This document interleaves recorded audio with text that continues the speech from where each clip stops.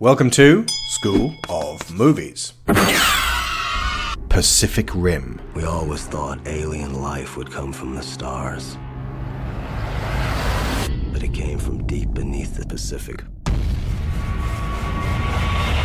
What the hell is going on? The first kaiju made land in San Francisco. The second attack hit Manila. And then the third one hit Cabo. And then we learned this was not going to stop. In order to fight monsters, we created monsters of our own. We needed a new weapon. The Jaeger program was born.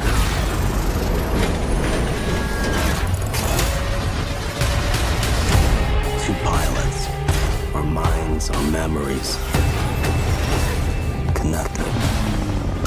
And man and machine become one.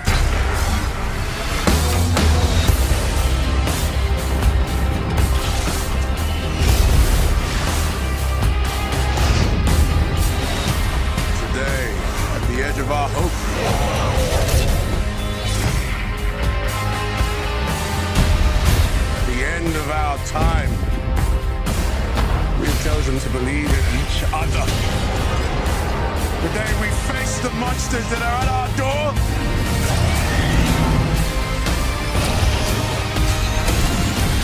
Today we are canceling the apocalypse.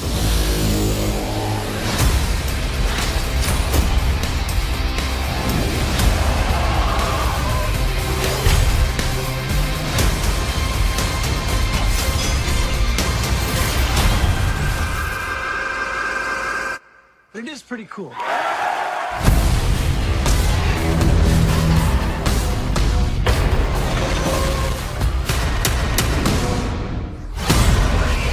Pacific Rim.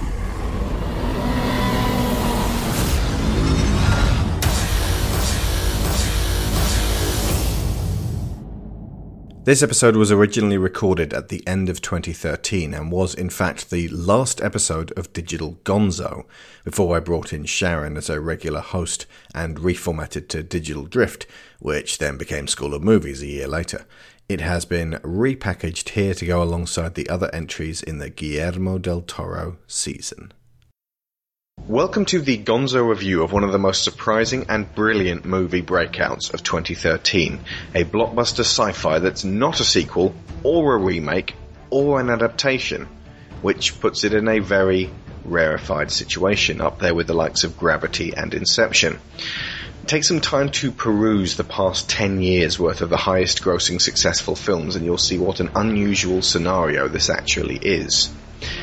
Here to discuss the first Guillermo del Toro movie that we've covered on this show, I have an all-star cast of hotshot Rangers. From Kanan Rintz, Mr. Josh Garrity, co-pilot of Coyote Tango. Thank you for having me. From Do Try This at Home, Ms. Sharon Shaw, co-pilot of Wolf Queen. Good evening. From Gameburst, Mr. Neil Taylor, co-pilot of Mammoth Apostle. Mammoth Apostle, cool. I like it. And returning after a brief appearance on the Mass Effect 3 Roundtable show, Mr. Alistair Stewart, co-pilot of Tacit Ronin. Oh, you gave me my second favourite Jaeger. That's Nice. awesome. Which was your first favourite? Cherno, all about Cherno. Anything which has a nuclear reactor for a face is A-OK with me. Well, I wanted to introduce some of the unseen, unheard of, unspoken Jaeger names, and if you folks go check out the wiki, there are a whole bunch of ones that I haven't named, which, got awesome little stories and designs all of their own. Yeah, there's been a lot said about this film. Some have said it was either the dumbest smart film ever, or the smartest dumb film. I'd say that sentiment sounds suspiciously like the words of someone unconcerned with scratching beyond the surface of what it turns out is a massively complex, multi-layered, and universally meaningful team effort of a production. Of course, the Digital Gonzo podcast is, as always, unconcerned with veneer. So let's dive deep.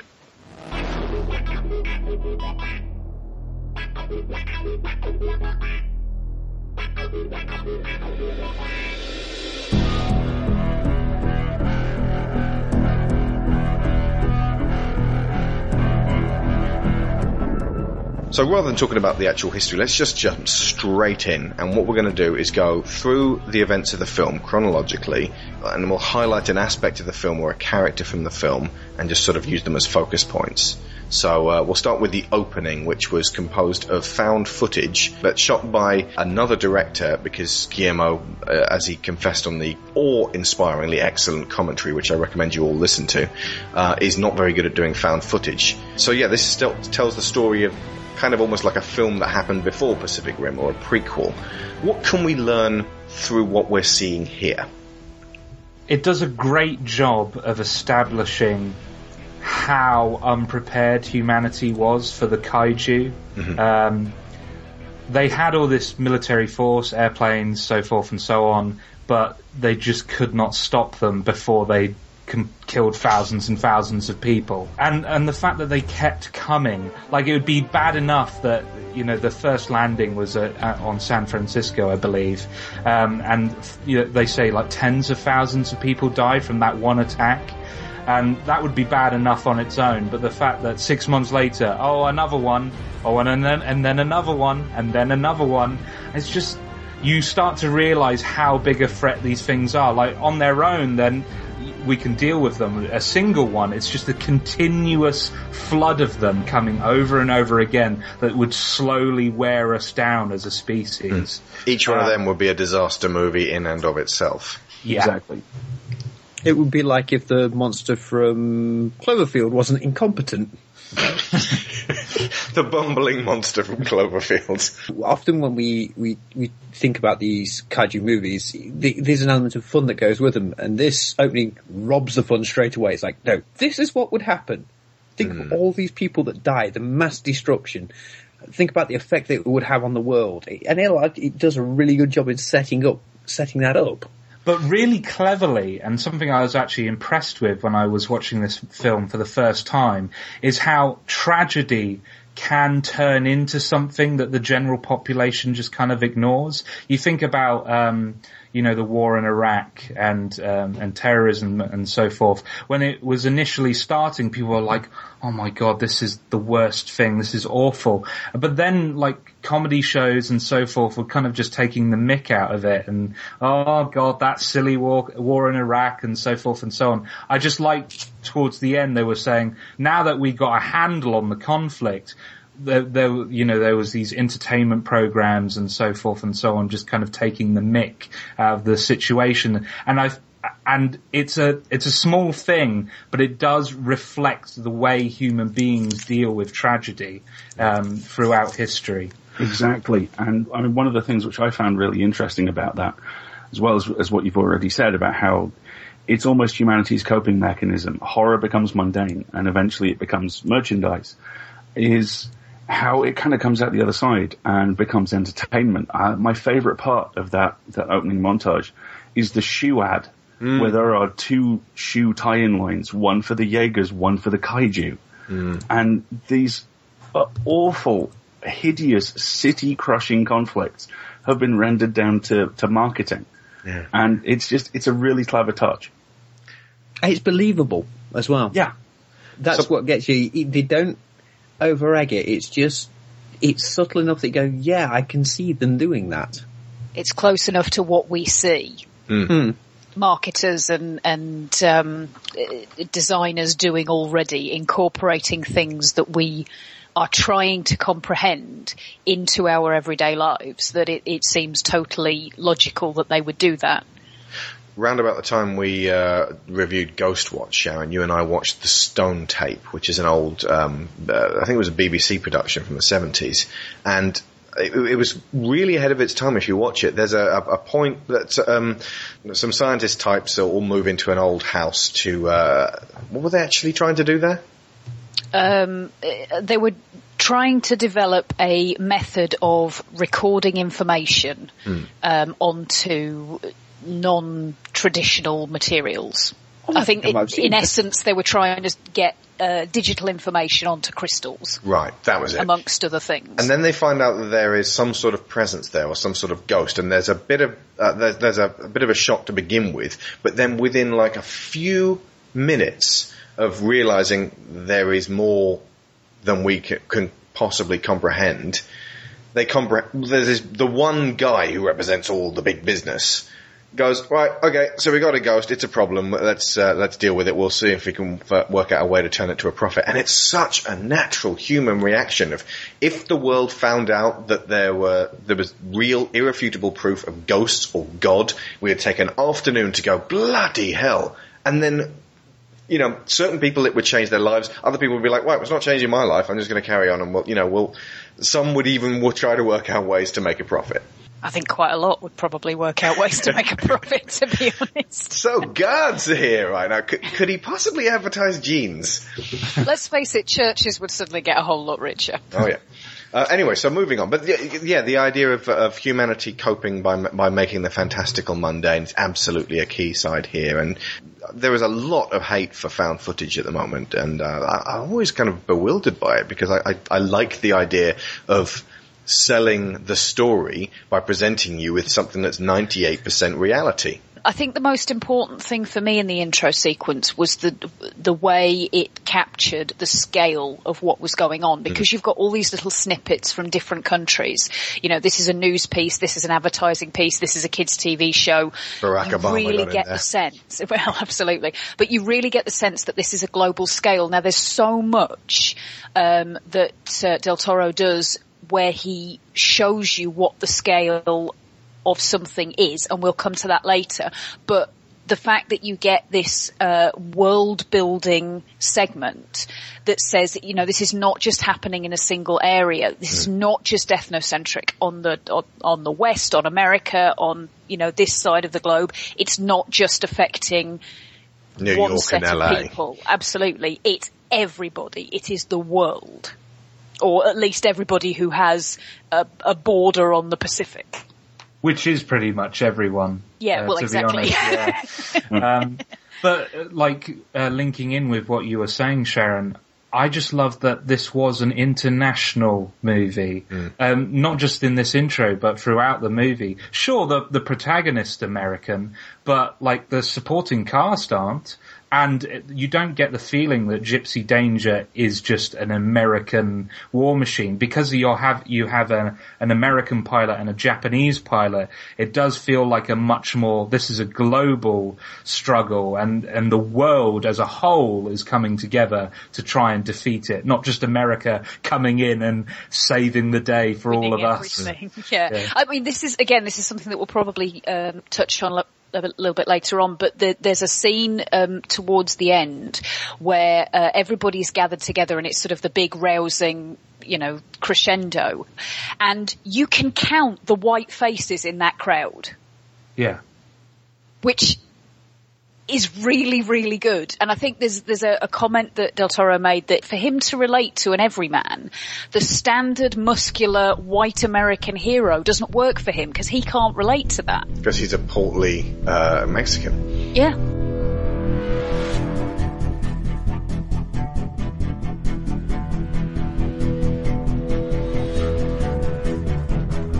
I know I mention this all the time, but technically this film is more like World War Z than World War Z was, in terms of the fact that World War Z is actually more about an American man going and visiting various set pieces in different countries, but no real sense of pulling together. Pacific Rim is about a last-ditch effort to save the human race. After the bungled attempt at building a wall, and this is really significant, the idea that fighting didn't help, so let's build a wall and hide behind that. And it is shown immediately how useless this wall is. Because while they're building the wall, a kaiju attacks Sydney and just pushes through it in minutes.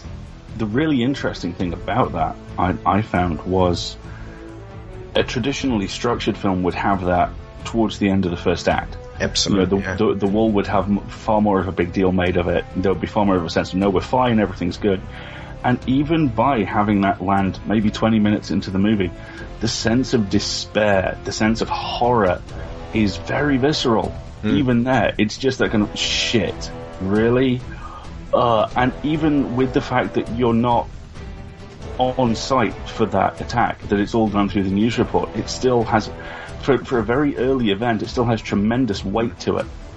Yeah, it's about the impact, not the event. It's the impact of the event, not the event itself. It's to see, because you seeing this through the guys, when we see this in the film, we're seeing it through the guys that are building the thing. Yeah, exactly. I was going to bring that up. It's because of the scenario the character's watching that newscaster in that makes it especially tragic. It's like, what are we even doing here? Like, 3 guys died on the wall yesterday for what? Yeah.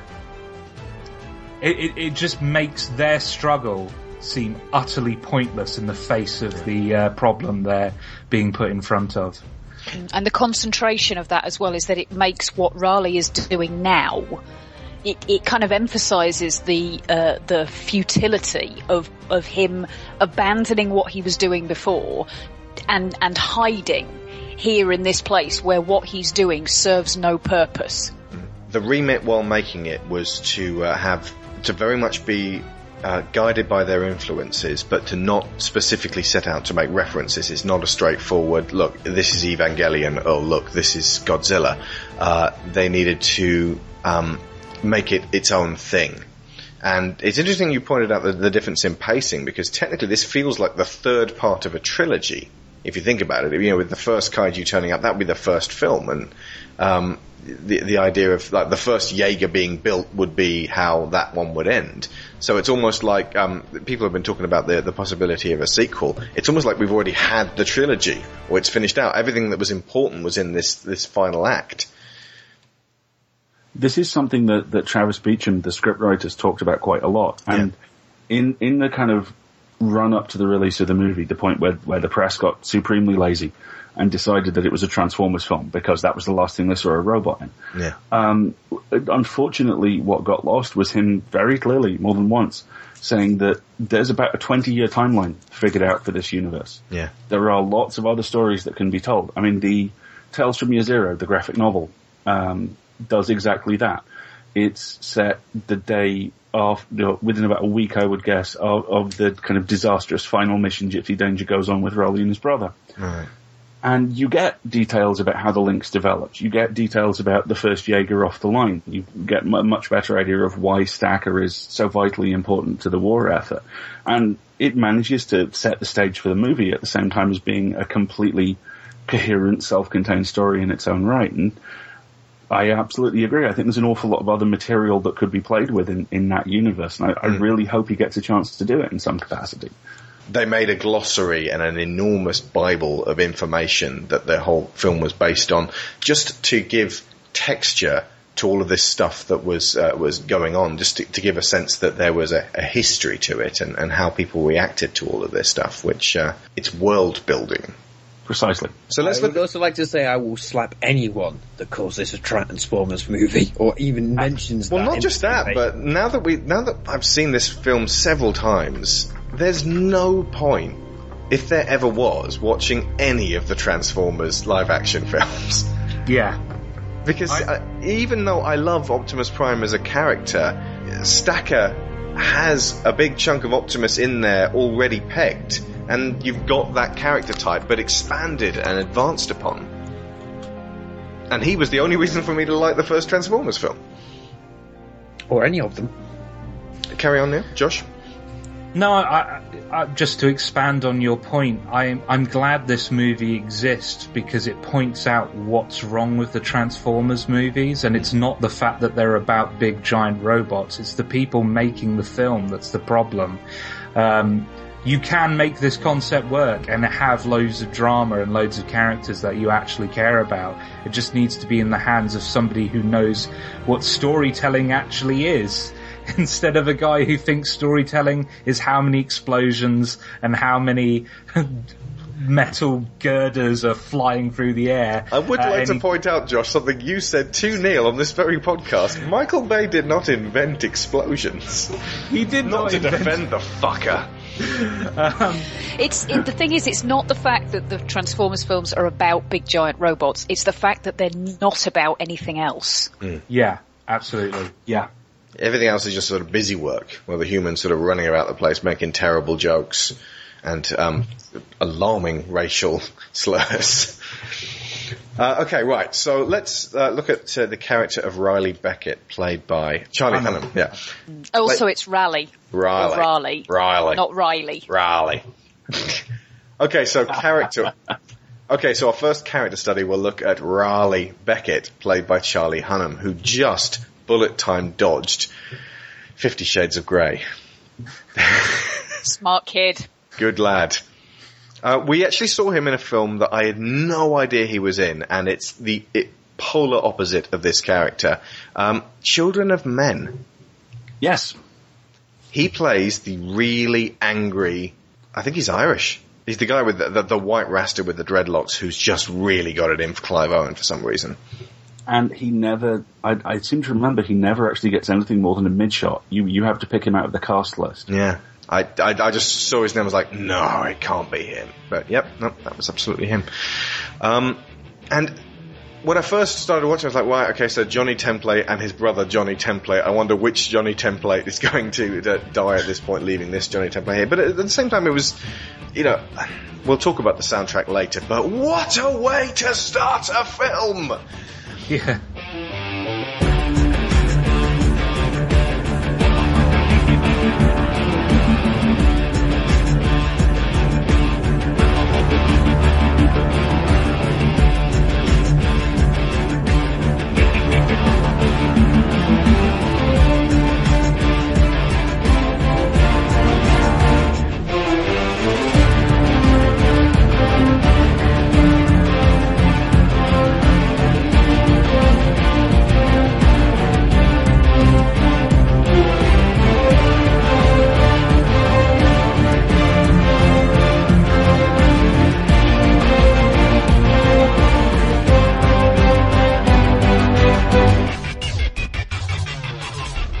That theme tune, with assistance from Tom Morello by Ramin Djawadi, is my current favourite movie theme tune of all time.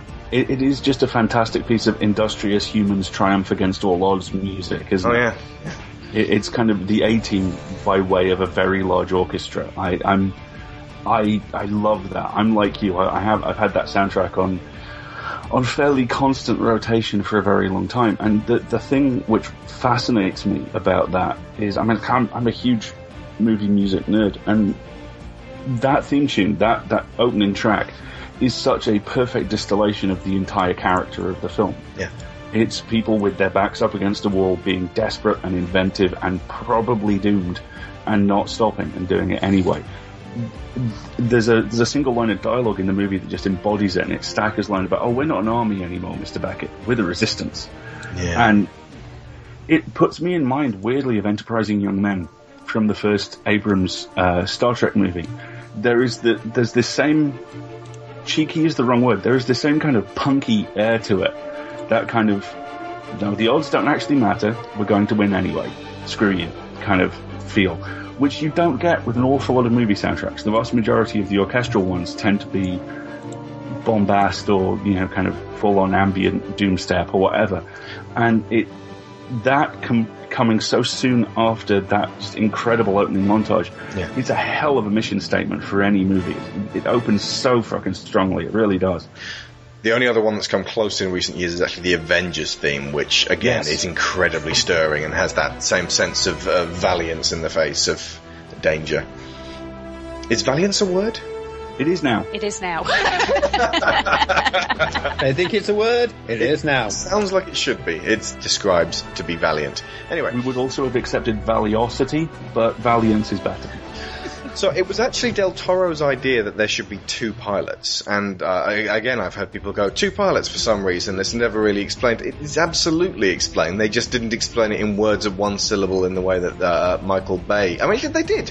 We it tells you straight up why. The dual load was too much for one person, and that doesn't seem to be enough of an explanation for some people. They're like, well yes, but why?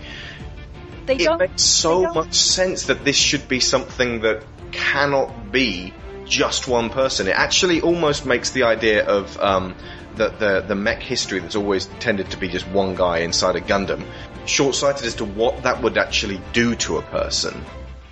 If you think about the traditional pilot films as well, it's the pilot and the navigator. There's two of them. That's how you run those things, because if you're in there on your own, you are ridiculously isolated. Yeah, I was about to time in being the otaku that I am. Obviously, have a big thing for mech stuff anyway, and it was really nice to see the fact that instead of going the traditional route of the single pilot like Hiro Yui or someone, you have this two-pilot system, which I really like, especially because the controls for the Jaegers are very different to what you see in most of the anime stuff. You look at something like Gundam Wing, for example. It's joysticks, isn't it? It's joysticks, it's buttons, whereas this, it's actual body movements. They do perform the act of walking to make the robot walk. I like that. That was a nice, different take, and it helps differentiate itself from anything like that, so it does stand out. There's something very symbolic as well about if it was all isolated human pilots in individual mech suits and they were all charging in at the same time, that would be like humans but even more badass, an extension of the suit of armor like Iron Man. But the idea that it's actually two people together, they're all pretty much holding hands as they go into battle, and it's making a very strong statement. We will win, but only if we work together. This is not about the individual hero. This is about unity. Yeah. There's also there's a really interesting transhuman element to it as well, which is overt in the novelization, and they kind of bounce off it a little bit in the movie. They hint at it, certainly in Stacker's death scene, which is, I believe it's according to Beecham, everyone who has ever drifted leaves an impression. The drift is the same neurological or metaphorical location. So when he says you'll find me in the drift, he means literally I will be in there, bits of me. Yeah. Whoa. And could that be compared to I don't really want to say the cloud, but the digital... The soul cloud? Collective? Undoubtedly. Yeah. Some kind of digital matrix that has been set up by the inception of the drift that will be added to and augmented by the addition of different people's digitally projected souls. And essentially, once you get into that, what you're talking about is a 21st century version of ancestor wisdom, which collective race memory, which in turn ties very strongly into the huge amounts of, for some people, slightly misguided martial arts philosophy that lie behind the movie. Yeah. And that just blew me away when I read about that, because it's such a spiritual idea, and it's one that speaks absolutely to what you just said, Alex. The people literally go into battle in this film holding hands. Everyone is connected, even the people who aren't actually connected. That ties into Shintoism as well, doesn't it? Completely.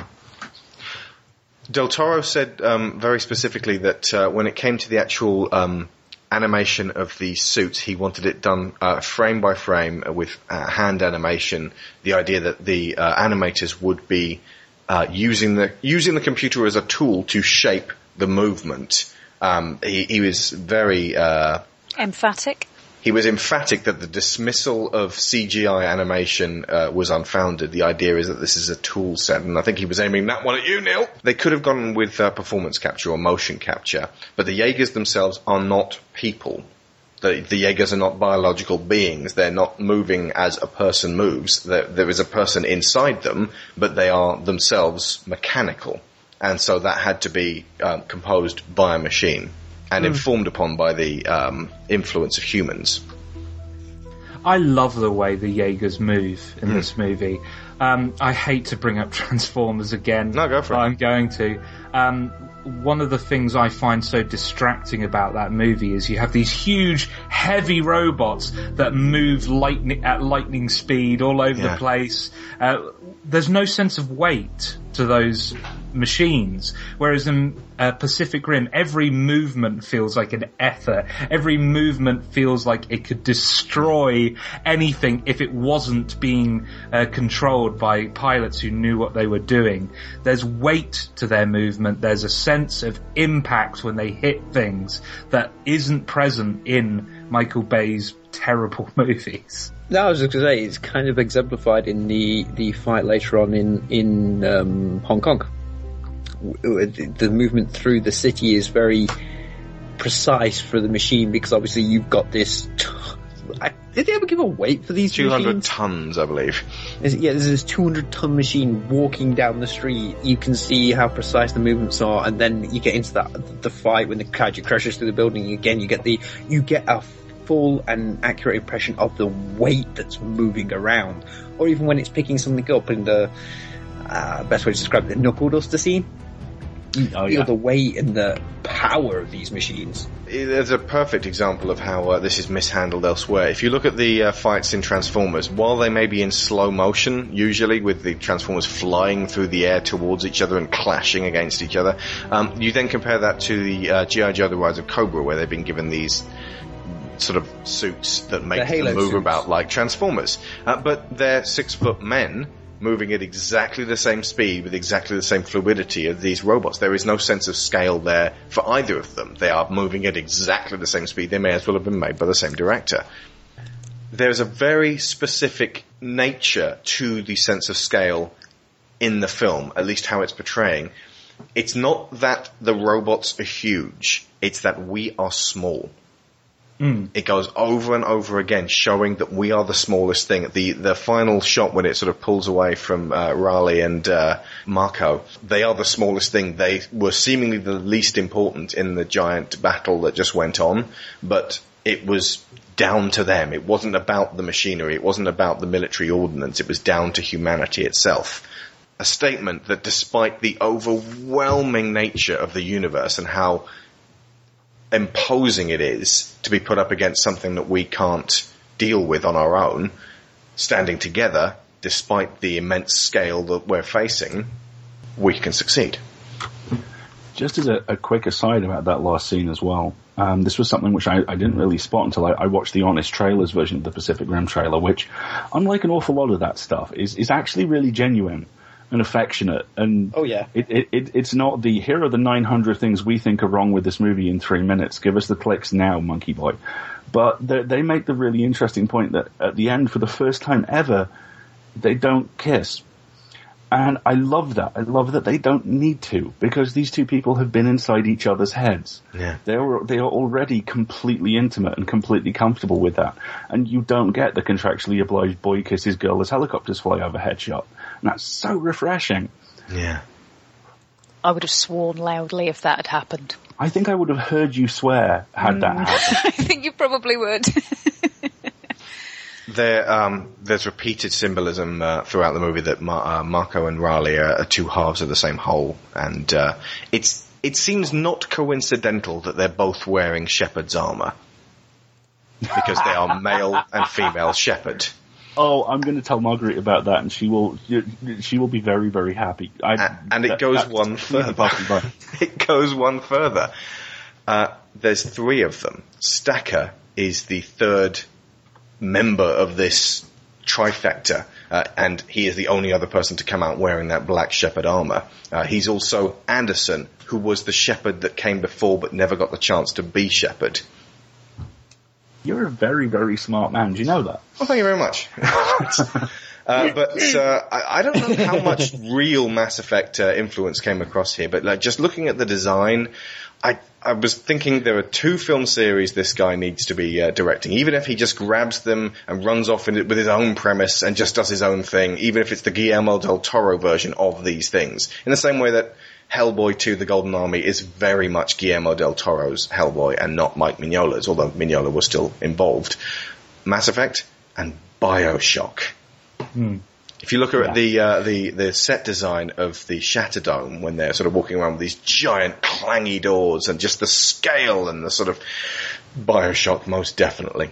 Although the last project he was trying to do before this, anyone know what it was? Beyond the Mountains of Madness, wasn't it? It was the Lovecraft, the Lovecraft love letter, and it was going to have Tom Cruise, and he was pushing for an R rating, and the studio weren't budging. They were like, no, it needs to be PG-13 Lovecraft. Don't do PG-13 Lovecraft! You can, because technically Hellboy has quite a lot of Lovecraftian influence, but you're going to take away quite a lot of what makes Lovecraft very impactful. And Hellboy literally adds kittens. And also, yes. I mean, just because it's PG-13 doesn't mean that 13-year-old boys deserve Lovecraft. Yeah. You have to earn that shit. You've got to get a certain level of maturity. I think wait for the R rating. This isn't for the podcast, but seeing as you brought up BioShock, I thought I'd mention this. There's a great podcast where Ken Levine and Guillermo del Toro are on the same podcast talking to each other. I will point it to in your direction once this podcast is finished, yes, because it's one of the most. It's a Rationals podcast. Oh, right, okay. They have their own podcast, and Ken Levine was interviewing Guillermo del Toro. It is one of the most interesting meetings of minds I've heard in a while. So I'll point it in your direction once the show's this finished. This podcast is finished. I'm going to go listen to that. So yeah, we win. End of. I think there are two things I gotta say about both the morality and the soul and the design of monsters. Harryhausen always said that a great creature is only a creature that you can imagine in repose. Not only as a monster, but in repose. Because he said, look at a lion. It looks really majestic and beautiful, but when it's on top of you and is about to rip your face off, it's really scary.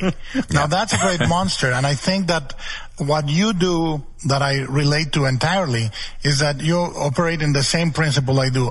We don't design a monster as a function. We design characters.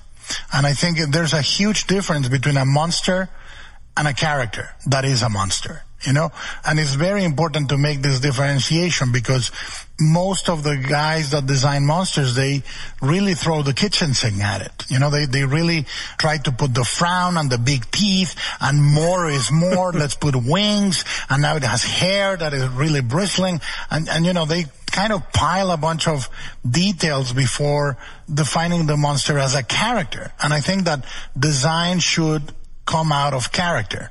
And I think that's what you do brilliantly, and that's why some of the ambivalent creatures in BioShock can provoke pity, horror, evoke beauty, evoke fragility, make you sympathetic to them, and so on and so forth. And that's why I relate to that game so strongly. Yeah, I was watching Pan's Labyrinth and the relationship between the girl and the monster. There's a horror element, but there's also a beauty to it and a connection that she has to them. And I think that life is full of monsters. I think growing up, when you're a kid and you're first encountering sex, sex has that component of being both something that's very attractive and very scary at the same time. And those are the things that were most interesting, are things that have that component of both attractiveness and repulsion. We were doing our recent demo for E3, and we tend to have a lot, compared to other games, of quiet times in our demos. And we have a lot of people on the team who get very nervous about that, because they want shooting. They want shooting right away, because that's what they're used to in video games. But I think, if you don't have the same with monsters, Guillermo, if you don't have the human part, the shooting doesn't matter. If you don't have the human part, if you don't have that relatable part, the teeth doesn't matter. Yeah. No, it is absolutely true. And a lot of people create the monster as an incarnation of a function rather than a character. And I think this starts expanding into the world, like when you create a world.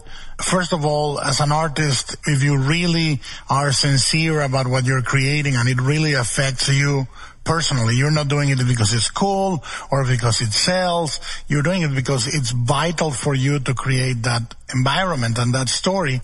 Then it's very cohesive at a visceral level, and you can combine, like you do, sort of Ayn Rand with the aesthetics of Deco, and put a little bit of steampunk, and put a little bit of role-playing games and stuff like that, and it all comes, that combines it. And in a way, those are things that, if you didn't have the visceral instinct to combine them and the strength of spirit to combine them, they shouldn't. And in the same vein, I find myself, when I did Devil's Backbone, which is my favorite movie, and Pan's Labyrinth, in both instances, people were saying, how are you going to combine a fantasy movie or a ghost story with the Spanish Civil War? Yeah, it's very political, They don't go together. Okay, so let's go all the way back to Riley Beckett and his brother. My immediate assumption was that this guy was just Johnny Template. But while he doesn't come across as this incredibly complex character in what he says, because he actually says very little, he's mostly pretty silent throughout the whole thing. This guy is wounded. This guy has been he and his brother were so close and were in each other's heads so much, just from growing up together, but then, during the drift, that having Yancey torn away from him at that stage, left him feeling like his arm was missing, left him feeling that... Lyra, watching this, said it feels like half his heart has gone. This is a 5-year-old girl. So, the drift is very, very important to the overall story because it informs upon the characters, and it's all it's all tied into the unity aspects of it. And Raleigh is no longer whole, and very significantly, when he's working on the wall, it's in Alaska. He has not budged for 5 years. He's been frozen in place. There's an interesting point to maybe be made about wardrobe as well. Oh yeah. There are kind of three very, very notable outfits that Raleigh wears, and the first is the kind of twin bomber jackets that he and his brother, who is, I seem to remember, also in Blacklist and playing a character I refer to as Agent Bumblefuck.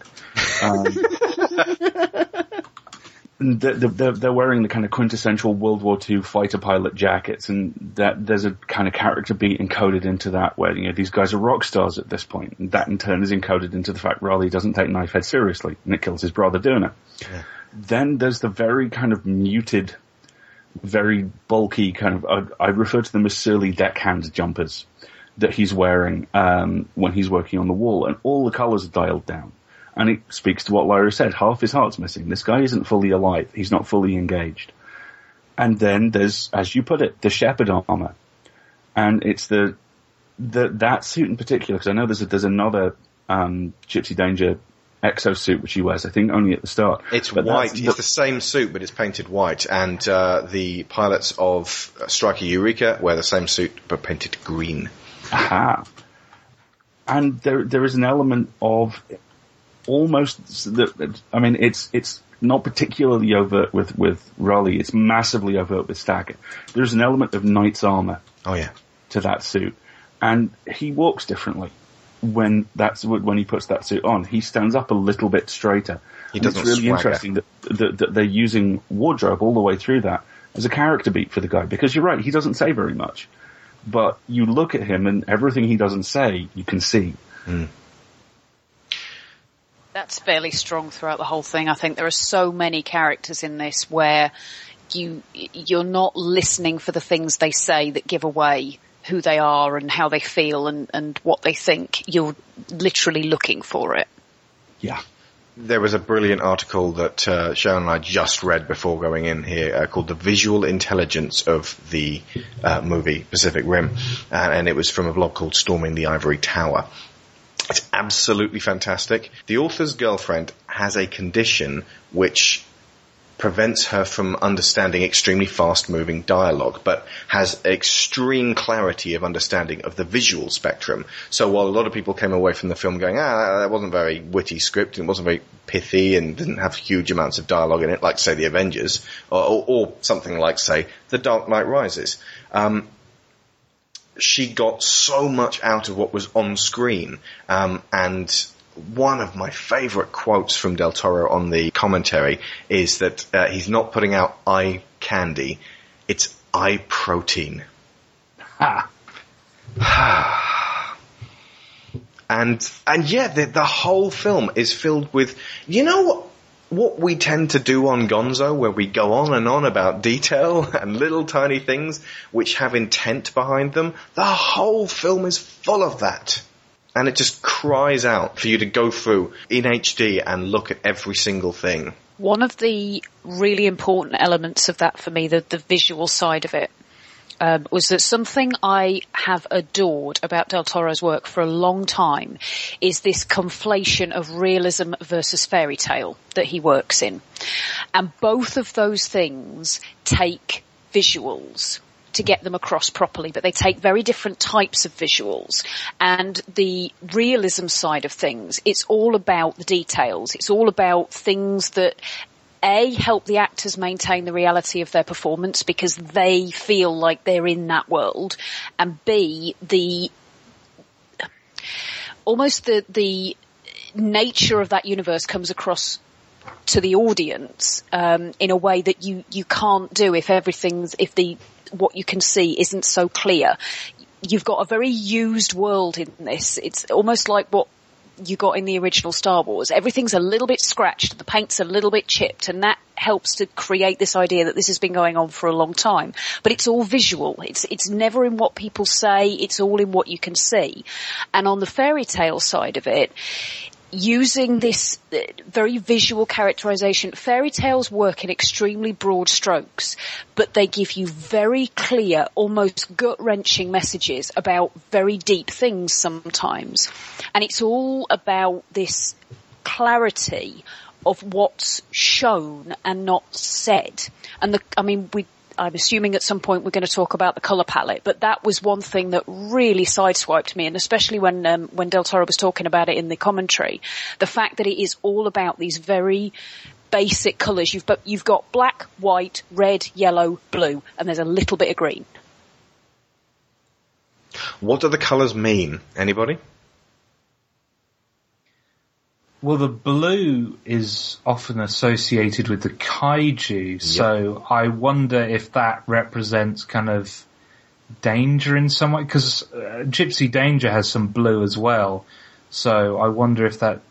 I'm not sure what I'm saying here. Someone else take my point and run with it. There's an element of everything, and I mean, this is folded into the story as well, with the idea that the kaiju blood is massively toxic. Yeah. There's an element of the kaiju blood staining everything. Yes. That the blue in the Jaeger color schemes is there as an element, as kind of a reflection of them only existing because of the kaiju.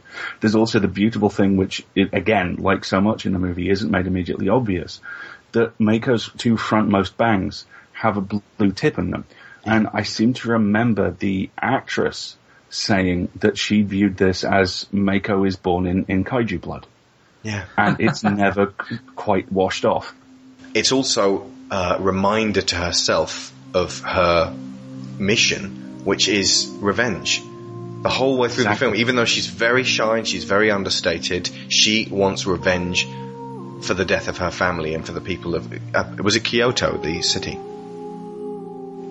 That's where she grew up, so I presume so. Let's go and say Kyoto then. Her father, this mentions it on there's a Drift featurette on the Blu-ray. Her father was a sword maker, and she spent most of her childhood in his workshop, sort of watching him work, watching him make the blades. There is something incredibly symbolic about when she pulls out the sword and says, "For my family," and cuts off the wing of Otachi. But at that stage, she's not just talking about her immediate family. Every single Jaeger pilot that she's known who has died fighting these things, she is getting vengeance for them. It is a stacking system of vengeance that everyone else who has shed blood for this goes onto her list. And yeah, these two blades of hair on either side of her head mean that every time she turns her head and looks at anything, they're always in the periphery. And they were also significantly the same colour as her coat. Oh, good spot. Oh, that was actually from Storming the Ivory Tower. I had not spotted that one. That was from the girlfriend of the person who wrote that. Born in kaiju blood, absolutely. That's what the blue is. These things spout blue, and it is indeed toxic. The red. Let's go to the gold first. Actually, the gold is heroism. Can I just say one more thing about the blue before we move on? I think for me, because I was trying to divide it up into, I have this obsessive thing about elements. Yeah. As you well know, I try to divide everything into neat groups of 4. It doesn't always work, but the blue for me was, because I started off thinking of it in terms of the physical and the sort of the externalization of what they were trying to do. Because as well as the kaiju, which are very physical beings, you've also got the fact that they're not even really military, are they? The Rangers, the Rangers, the Shatterdome and the Jaeger pilots, sort of what they wear when they're not in their fighting clothes, as it were.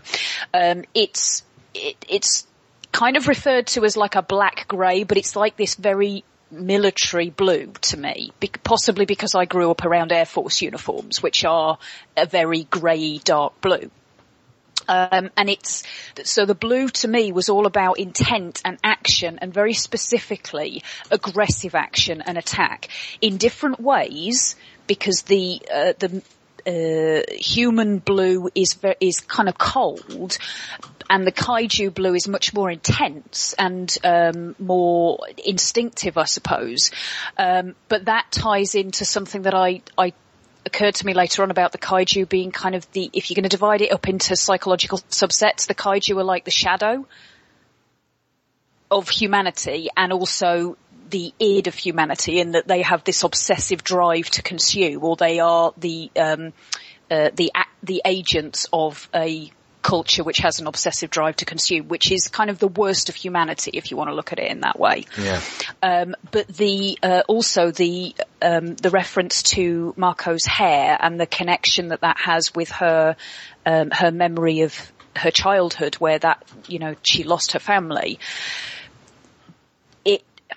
It almost seemed to me that you can take Mako as a Jaeger in and of herself, that she is being piloted by her inner child, by this little girl that she has never fully let go of, that although in the moment and even in the memory, she's terrified. Everything in that scene is shot from her perspective so that you can fully grasp how frightening this is for her. So terrifying she can't even look at it at the end. All she can do is turn away and cover her head and just wait for it all to be over.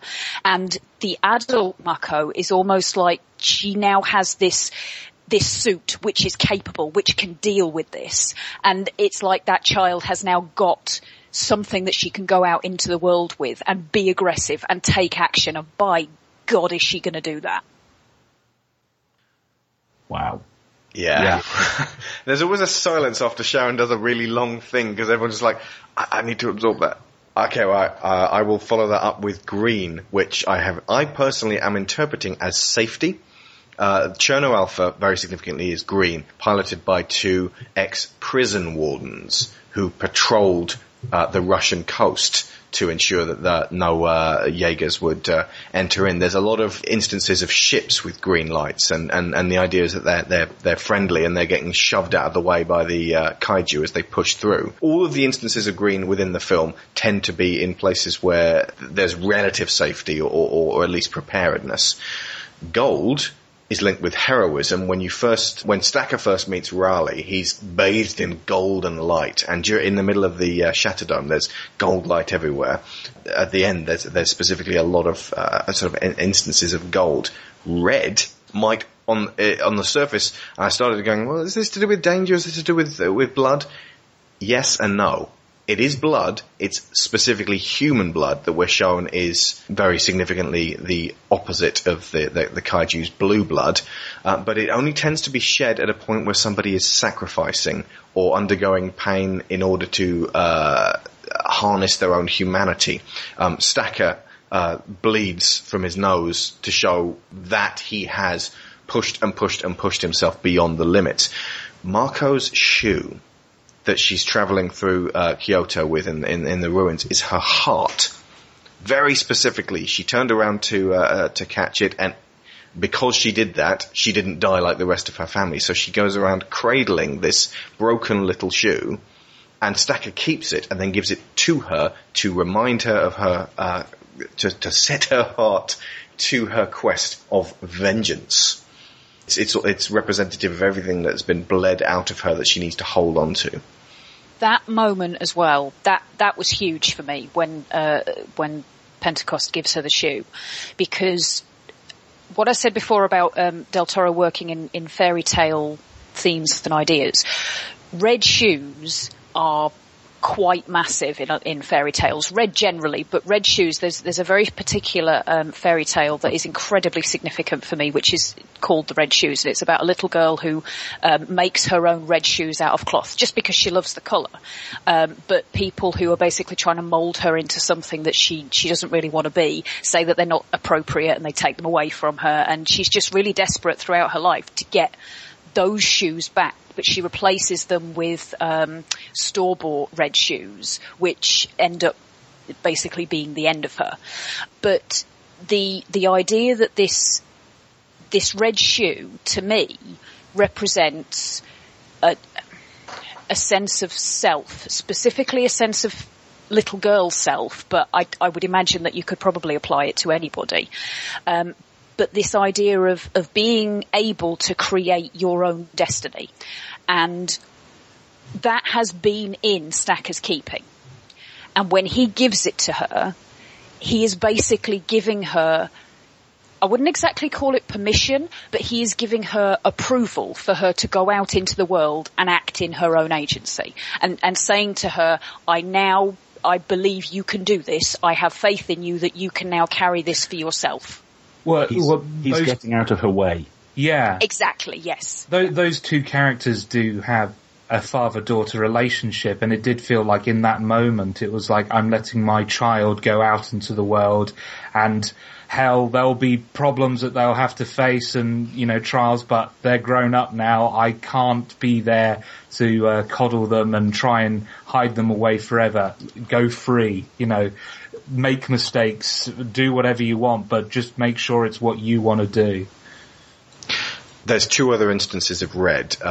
Newton, Geisler, and Gottlieb both drift with kaiju, and that, even though Newton was doing it for selfish reasons and to be exploratory to begin with, that is his unwitting sacrifice, because he's laying himself on the line there, and he's doing it in the name of science, and then bleeds on his shirt and his eye gets all bloodshot. And then Gottlieb, when he drifts, is doing it again for humanity, and it's specifically a huge thing when Newton says, "You do that for me? I mean, with me?" Like I said, it's a self-sacrificial moment, and of course the most self-sacrificial moment comes at the very end when Pentecost and also Chuck are bathed in red light of their cockpit. So this natural human assumption, the red equates to danger, the red equates to their humanity and their willingness, because they went in there, they got into Striker Eureka knowing they weren't coming out. They stepped up to sacrifice themselves, and being bathed in red at that point is emblematic of that sacrifice. I've just double-checked this against an image as well. There's also something else which kind of speaks back to the idea of Shepard being, from Mass Effect, being represented by three different characters in this. Gypsy's shoulder pads. Oh, yeah.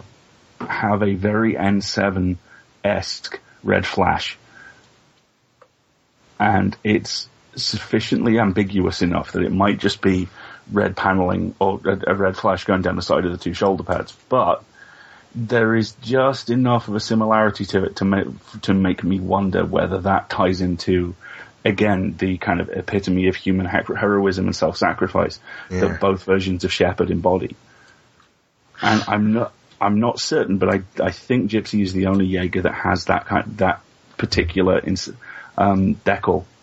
You may be right on that one. I definitely got a Shepardy flash about that when I saw her. I want to call Gypsy her, although I think at some point Riley actually refers to Gypsy as him. But it's a her, really. Look at her. No, Mako says her heart. When was the last time you saw it? Of course. Yeah, it's a her. Okay.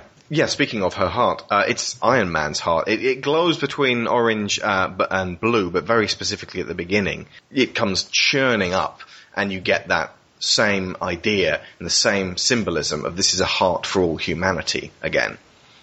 And at that point when, which you just mentioned with Marco, that's the point when they're finally laid bare to each other, and they've got nothing else left to hide. And they're sitting in front of Gypsy, sort of ruminating on what they have left to do. Yes, that's one of the best moments for me. I think Gypsy's heart, for me, brought the idea of this, the combining of the whole of humanity and what is represented by those primary colours, because it starts out, when it starts to warm up, it's red, then it goes to yellow, and then it finally goes to blue when it's at its most intense. And like I said, for me, the blue was kind of the decisive, aggressive action. The red, as you've said, is the heart and the core of the nature of humanity. And yellow, for me, whenever yellow showed up, it was about knowledge and insight and understanding, and basically the idea that the heart gives you the starting place and you can't do anything without it. But without moving that on to knowledge and insight, it can't act on its own, and then you have to go from that combining of heart and courage and love and intent through knowledge and insight and understanding, and then finally manifest that as action if you want to get anything done. And of course, Gypsy's last weapon before she explodes is to blast the living shit out of the biggest level 5 kaiju with her heart. She's also the only one that has that particular chest plate. Yeah. And it's particularly significant with Stryker and the kind of very interesting levels of masculine mindset of a very particular sort that you get with the two Hansen men. That Stryker Eureka's heart is not only not covered, but that Stryker has the largest chest. That it's extremely, very, very built out, very, very armored. And there's almost a case for saying that the kind of emotional catastrophe that is the Hansen men's family relationship is reflected in the configuration of the Jaeger they're driving. And of course, behind the chest plate, you get 8 giant penis missiles. Well, you know. But you don't get much more macho than that, really. Emblematic of aggression being held. You laid my heart bare. Right, I'm going to shoot you in the face with a missile. Let's talk about Herc and Chuck Hansen, because when I first saw the film, I was like, wow, Chuck Hansen is like, this has been arranged like a sports movie by Del Toro on purpose, and Chuck specifically is the star quarterback guy who sort of comes in, and he's like cartoonishly angrily arrogant towards Riley. And he's so rude immediately from the get-go with no cause for it. But at the same time, by the end, you realise that underneath all of that, he's just mush. And he's just over-egging the arrogance pudding. There's a really interesting take on Chuck, which Marguerite found, and unfortunately I can't cite the source for it. Which is, it becomes a completely different movie if you approach it as Chuck is gay, and he is completely in denial over his sexuality. And Herc has known for a long, long time, because of course they drifted over and over again. Chuck never wanted to speak about it. And oh my God, that'd be brilliant. Exactly. And it completely changes the dynamic with Rolly. It completely changes the dynamic with Dad. Yeah. And it even puts a very different spin on one of my favourite scenes, which is the last conversation that Chuck and Stacker have. When Stacker has that line where he kind of very gently says, "You're a puzzle I solved on day one." And if you interpret Chuck as a man who is completely at odds with his own sexuality, with his own sense of personal identity, that line from Stacker almost becomes reassuring. It almost becomes, no, it's okay, I know too. Everyone does. It's alright. And Herc's, you got my son there, my son. In this, there is nothing that will stop you being my son. Precisely. Oh, God, that's fantastic. Marguerite is... Did you say Marguerite found that or figured that one out? She found that. I will find the source for you. Right, I'm going to go ahead and call that canon. Shall we call that canon? The thing is, though, if it's not, it bloody should be. If you look at the way this is structured in terms of how the pilots interact, there is so much in this about intimacy, and that's what the drift kind of becomes this shorthand for. And because of the fact that you don't have almost the only kind of intimacy that big, tough action movies are normally used to is either male-female intimacy, and straight male-female intimacy, I might add, or the kind of bro intimacy that's not really intimacy, it's the punch on the shoulder because you can't quite bring yourself to give the other person a hug. But even outside of that notion of Chuck being gay and totally not being able to admit it even to himself, let alone to anyone else, you've got an examination of the intimacy between a father and son. You've got the intimacy between Newt and Gottlieb when they drift together. The fact that they are clearly two people who have been hurt immensely through especially the young part of their lives where they were outcasts in their own environments, and would have been a tiny flash of Gottlieb crying and clearly being bullied. Absolutely. And the idea that that's the kind of thing that by and large, even now, men and boys are not encouraged to share, that these things, when they happen, they fucking hurt, but you can't ever talk about it with somebody, and you certainly can't cry about it with somebody. And that idea that within this drift, within this space, you don't have to say it, you don't have to overcome that block in your throat that doesn't let you talk about it, the fact that you can't keep the tears out of your eyes when you actually form the words. You don't have to in the drift, they just know. The drift becomes a literal and metaphorical safe space, basically. Absolutely, yeah.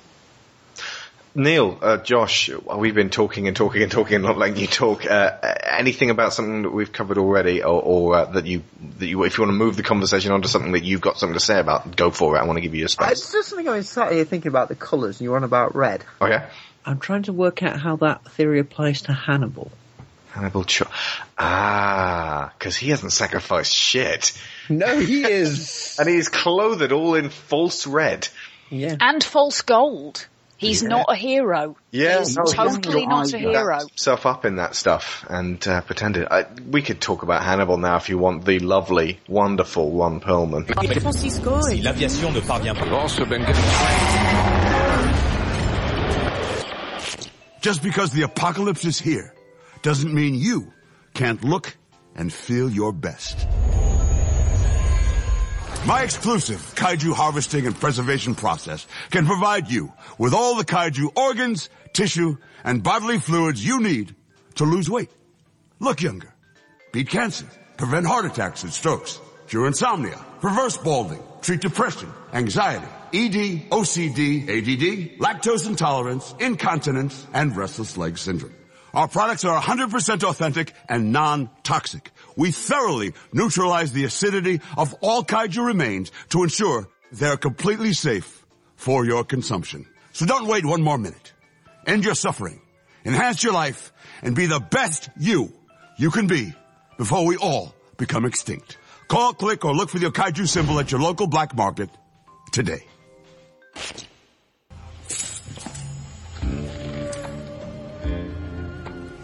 What do you want? I'm looking for Hannibal Chow. I was told he was here. Who wants to know? I really can't say.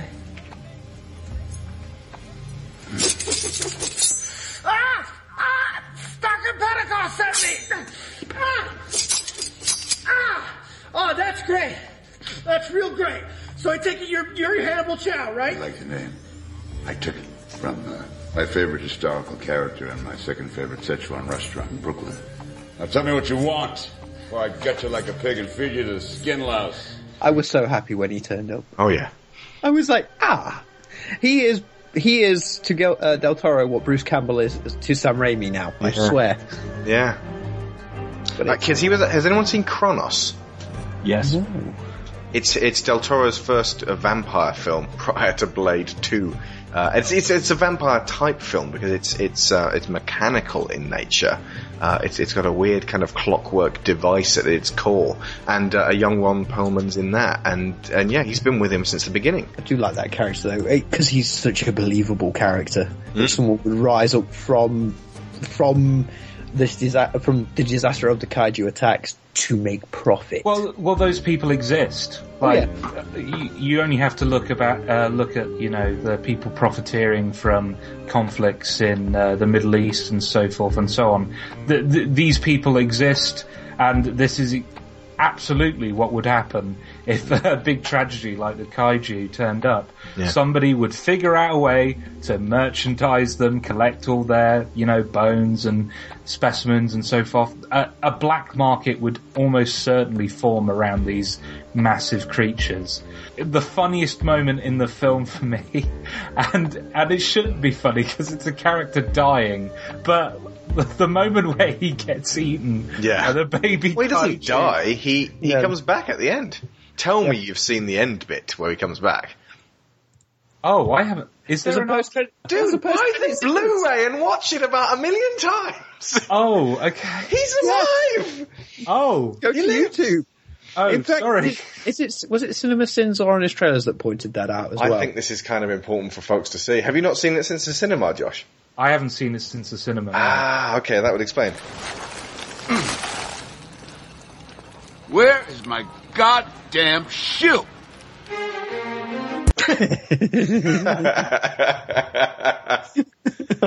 I air punched and said, "You cannot kill Ronnie Perlman." No, especially if you're this Cthulhu-looking thing. You swallow him, he's going to come right out of you, and you're going to come off the worse.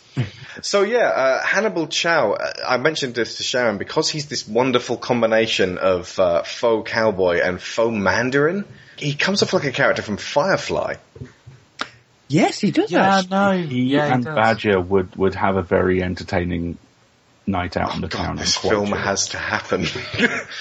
I would watch just that film. But yeah, there's this kind of slow, jazzy kind of cowboy funk thing going on in the background with Chinese influences.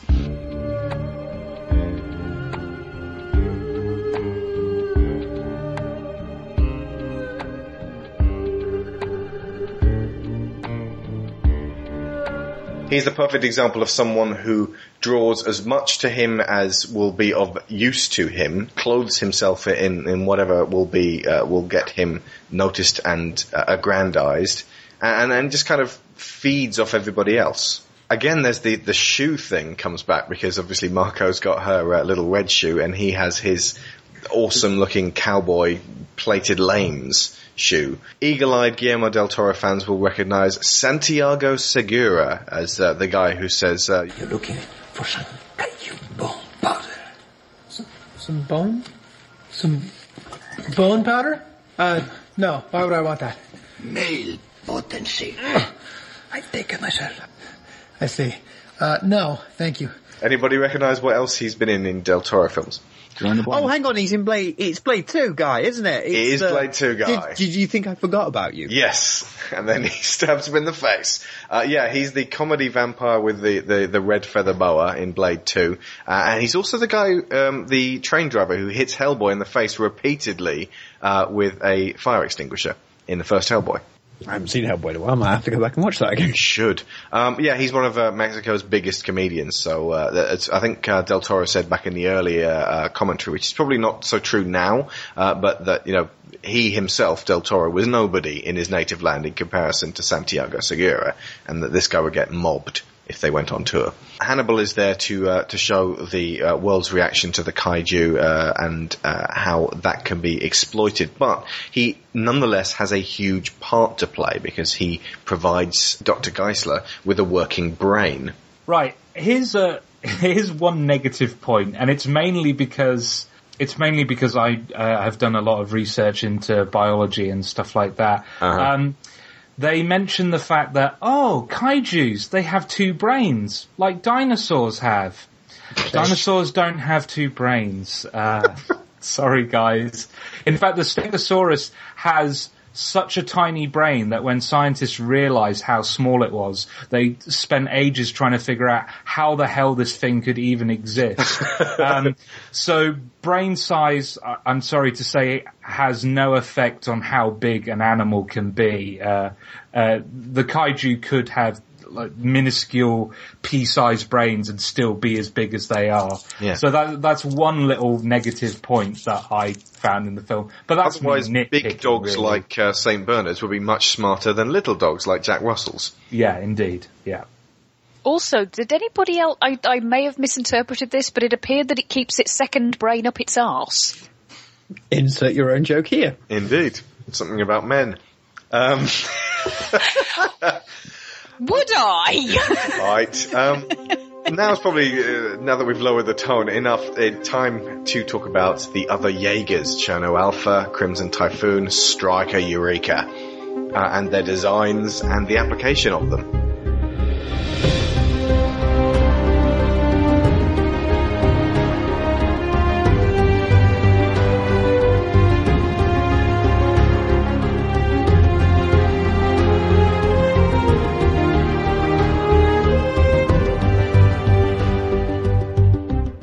I am a shrieking Cherno Alpha fanboy. Crimson Typhoon. I adore that magnificent, ugly Russian bastard because every single line of that Jaeger's design is, again, speaks to character. Yeah. Again, I mean, this is personal canon more than anything else, But I long ago decided that Cherno Alpha actually has the reconditioned Chernobyl nuclear reactor for a head. Nice. It certainly has a cooling chamber. It's very specifically designed that way. And I love that it's old school. I love that you have this thing that is huge and slow and almost but not quite impossible to kill. It's a perfect, weirdly, capture of the Russian spacecraft design philosophy. There was Jerry Linenger was one of the first US astronauts to spend time on the Mir. He hated it. He hated it so much, he wrote a very long book about how much he hated it. And the big reason for this was Linenger had come up through the US astronaut culture. He'd come up through large amounts of money, lots of time spent designing stuff, everything nailed down to the absolute most complex, most effective thing. His first memory, one of the first things he talks about in this book, is him looking out the window of the Soyuz on the way up to Mir and watching the solder on the solar panels visibly bubble.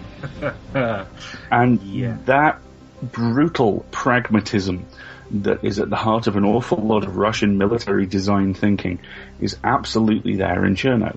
And I love, firstly, that it's embodied so perfectly. Secondly, I find it almost impossible to not, utterly adore a Jaeger that has Tesla fists. Yes. I want albums by a band called Tesla. And thirdly, Russian prog rock. Exactly. And thirdly, I love the fact that it gets them killed. That Cherno is the ultimate embodiment of old school thinking. It's that guy's got a really big tank, we get a really bigger tank and we just stand here and hit it till it falls over. And I love that Cherno dies ultimately because in many ways it embodies the same thing the wall does. It embodies a holding action. And it goes back to the two pilots in the line about, they stood on the wall for 6 years and nothing came through them. They didn't move forwards. And the kaiju advance, the kaiju get much better at what they do, and the kaiju kill them. And for that, and those are really the two reasons why I adore Cherno up and down and left and right. It looks badass. It looks completely like what you would imagine a Russian Jaeger to look like. And even its death serves a perfect narrative and thematic purpose. You love it for its weaknesses as well. I really do, which is dreadfully Russian of me. It's designed to be extremely utilitarian after the T-Series tank, which, again, is an ugly thing, but designed to be more useful and practical than attractive. And I don't know if anyone noticed, but watch its right fist repeatedly. It has a giant roll of quarters that thunks into its hand so that it can punch with extra weight. You see, stuff like that is the reason why in February, when the Cherno toy comes out, that's the only one I'm getting. Do want. Do want. I think as well, I might have read something totally unintended into this, and this might just be me. But one thing that you mentioned, Alex, when we were talking about it was the fact that the Crimson Typhoon and Cherno Alpha get taken down so fast in that fight.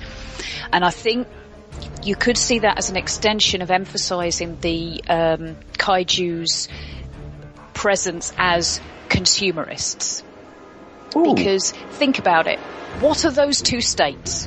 What is the political ideology that is most associated with China and Russia? Oh, bloody hell, that's brilliant. Communism, yeah. And what does consumerism do to communism? Crushes it. From behind. With extreme prejudice. Well, communism isn't watching its back.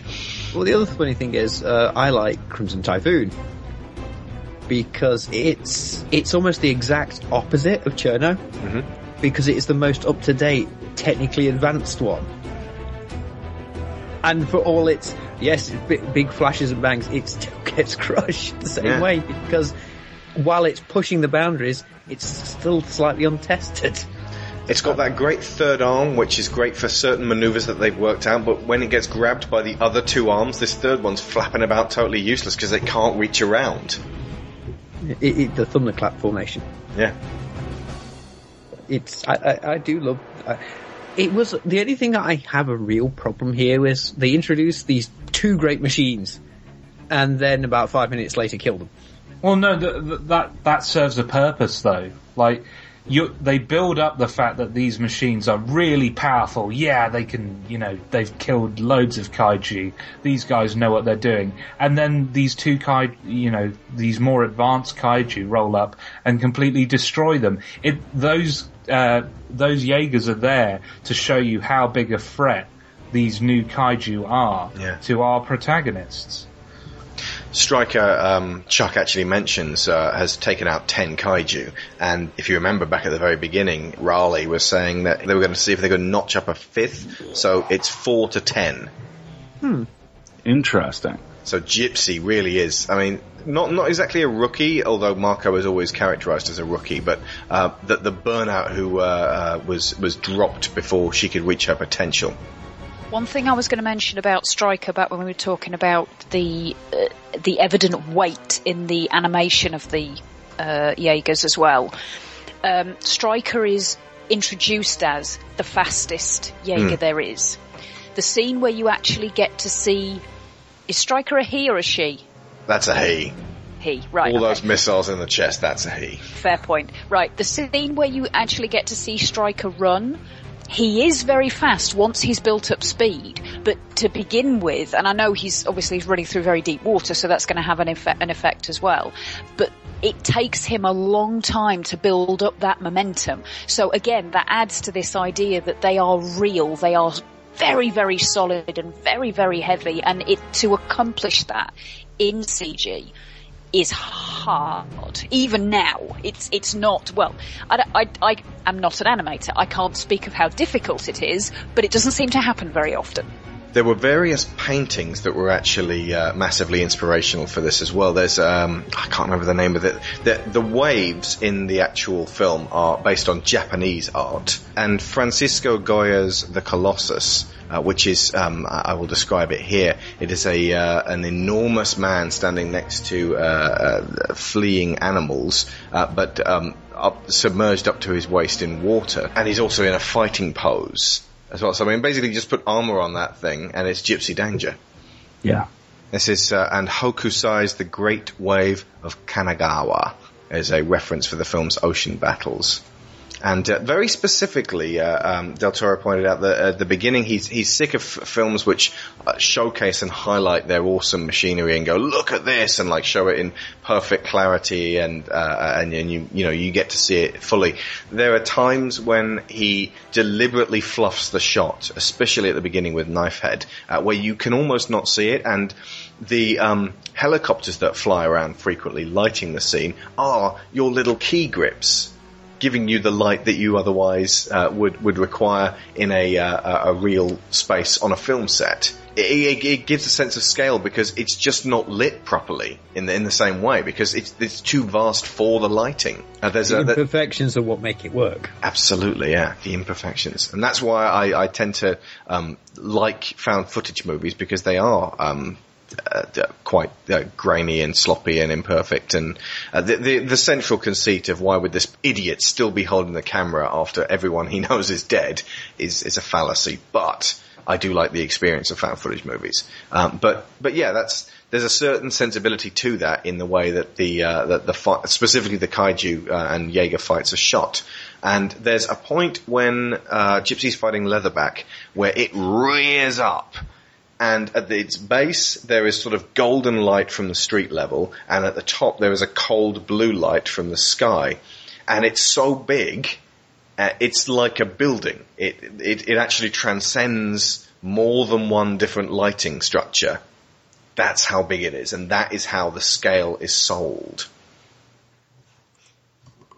That's really smart. Oh yeah. I'll say again, everybody listen to the commentary. It is sublime. It is basically Guillermo del Toro conducting a 2-hour film school. How do you decide what to say no to then? Because your name gets attached to a lot of different kinds of projects and, often for years at a time. And it's sort of an interesting contrast. I've followed your sort of the arc of possibly making Mountains of Madness, and I've seen some interviews you talking about that. And I gathered that at this point is kind of on hold, right? Yeah, I mean, I think that in my mind, every movie is always on hold, at least in Hollywood, because I call Hollywood the land of the slow no. Literally, it takes them 2 fucking years to say no. Yeah. You know, and it takes them 2 years to be chicken sheds here or chicken sheds there in one way or another. So I have some of the best movies I've written. They are the ones that are not shot. I have a movie that is an adaptation of The Count of Monte Cristo as a Gothic Western in the 1800s, where the Count has a mechanical hand. I have a movie called Mephisto's Bridge, which I adore, that never got made. I have Mountains of Madness, but at least in Mountains of Madness I understood the big gestures. I mean, I cannot fault the studio for saying no to an R-rated $150 million horror film. I don't share their point of view, but I cannot fault them. But many times they are just compulsively safe-seeking. So I never know. What I try to do is, because I'm related to comic books very easily by the industry, they come to me with literally, I'm not joking, every single large superhero franchise ever I've been offered. You know the ones, those are the big ones. And when I don't relate to the franchise, I just say, no, I don't. You know, I always say it's really hard to fuck without a boner. You know? So, you know, and a movie is a marriage. You cannot simulate a boner, and you're going to go through a long period of interaction with the movie in which it's going to show when you were not interested. Yeah, you know, I think when you start your career, you're so hungry for anything. You know, you're like, oh, I could do this, I could do that. But the first game I got to do was something I was very passionate about. But it very easily could have been something I was dispassionate about. And the problem, I think, is what Guillermo's talking about, is that when you actually have to facing 2, 3, 4, 5 years of something and you're not passionate about it, it's not like a bank where you could check all the boxes. If you're not passionate about it, it's not going to be good, and it's going to come across in the work. And not only is it going to be a dreadful experience for you to make, it's going to be a dreadful experience for the audience to watch, because it's nobody, you know, as Guillermo eloquently put it, nobody wants to watch that kind of sex scene where nobody's excited. That kind of sex scene where you would need a spatula. That's right. That sounds like a solution for a lot of people who have that problem, a spatula. Yeah, the spatula filmmaker and the spatula game designer. No, but you know, the thing that I'm fascinated by is when you're privileged enough to identify those crossroads, when you have the chance of selling out or not, and you actually don't sell out, and they remain private landmarks. You know, it's very hard to brag about them because the context is very hard to transmit in those personal situations.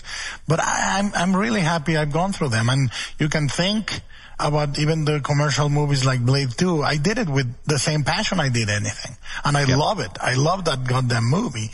But I said no to much juicier ones because I was not the guy to do it. I remember reading Seven before it got made. And I talked to Mike DeLuca at New Line, and he said, what do you think? And I said, look, it's a great story, but I'm a romantic. At the end of the day, strangely enough, I see myself as a romantic, and you need somebody that is a very intelligent skeptic to shoot Seven. Yeah. And I said, I cannot do it. And I was just after Kronos, so I was super hungry. But I think that you have to have the presence of mind to say no. I think no is the hardest word to learn as an artist.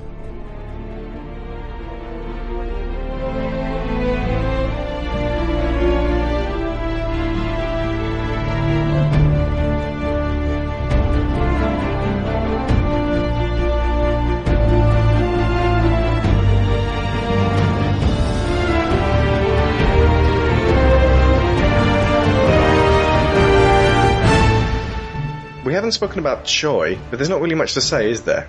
Tendo's fun. He gets quite a lot of background in Tales from Year Zero. And it's interesting. His background in that is arguably the one part of it that isn't a perfect fit. Mm-hmm. Because he's, I think he's first officer on a tour boat in San Francisco. Right, so he was there. When Trespasser arrives. And he is in the city as it's being destroyed, rescues his grandfather, who gets splashed with kaiju blood and dies, and Tendo sees San Francisco nuked. And I mean, the way Tales from Year Zero is configured is it's a reporter basically taking oral histories from Tendo and Stacker and 2 or 3 other people. And he he has a really interesting past, and it's one of those things which the movie inevitably kind of has to throw under the bus a little bit. Yeah. Because he's much more of an everyman than he's presented as. And that's arguably the one beat in the characters that's missing. That you have the knights, you have, Mako and Raleigh and Stacker and Chuck and Herc. And, you have the scientists with Newton and, Owen from Torchwood.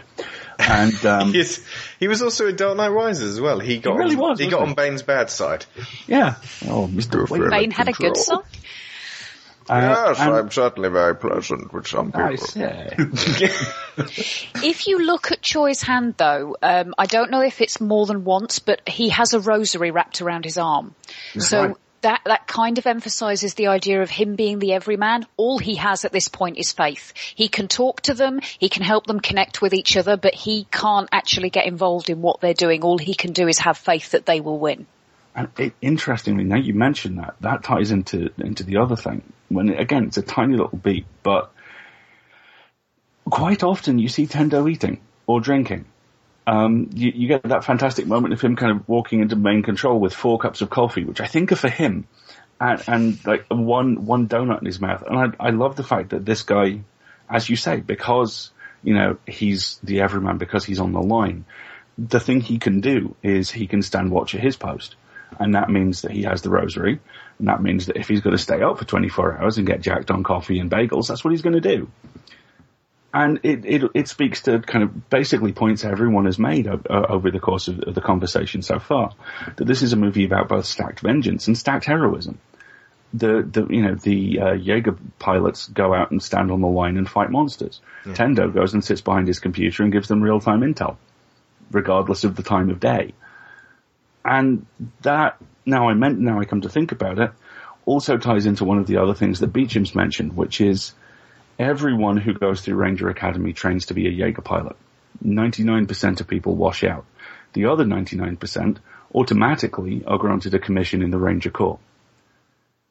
That Jaeger pilots are absolutely unique. They are a tiny percentile of the human population, but simply by going through the process, simply by getting to the point where you are able to try out for this, means that you're pretty much the best of the best yourself. And even the flip side to that is equality, is the idea that, we are, Alex's point from earlier on, people go into battle holding hands. If you sign up to be a ranger, you're going to be a ranger because you've shown up. And you volunteered to die. Exactly. They make a point at the beginning that, they make the point, Riley makes the point that we became rock stars, and this is actually venerating and giving celebrity to people who are actually doing something really significant rather than just being super hot in a movie or being super hot on stage while singing a song. And veneration, but there's a certain distaste for the idea of heroes throughout, which focuses more on the idea of heroism being universal and that everybody pulling together is in itself a mass heroic act, and that ultimately the guys holding hands and going into battle are just the tip of the spear, but that it requires the full thrust of humanity to get it through. It's even coded into how the Jaegers deploy. The fact that you have those fleets of kind of 10 or 15 Chinooks, all of whom are being flown by Rangers, all of whom are being flown by pilots. Yeah. That you've got the couple of hundred tech support back in the Shatterdome. And again, Stacker's line about we're the resistance, that the line has dwindled to the point where it is these maybe 500 people in one fortress. That's the only thing that's left. And they're still showing up. That holding hands theme turns up in the intro sequence, doesn't it? There's the shot where they talk about, then we realised it wasn't going to stop. Isn't there a line of people stood on the cliff holding hands? Yeah. No, I think they're on a boat. Ah, right. It's after the Carvo attack, because Riley's narration is this, then they hit Carvo. And there's a shot of, as you say, a line of people silhouetted against the sunset on a boat. I think they're meant to be refugees from the city. Yeah. When I was a kid, whenever I'd feel small or lonely, I'd look up at the stars. Wondered if there was life up there. Turns out I was looking in the wrong direction. When alien life entered our world, it was from deep beneath the Pacific Ocean. A fissure between two tectonic plates. A portal between dimensions. The Breach. I was 15 when the first kaiju made land in San Francisco.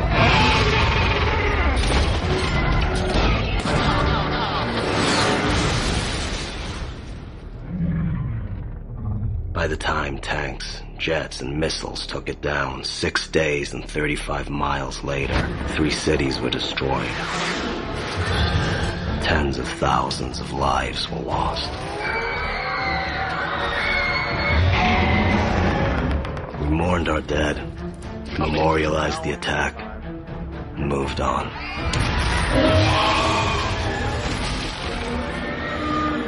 And then, only 6 months later, the second attack hit Manila. The acid factor of the kaiju blood creates a toxic phenomenon named kaiju blue. And then the third one hit Cabo.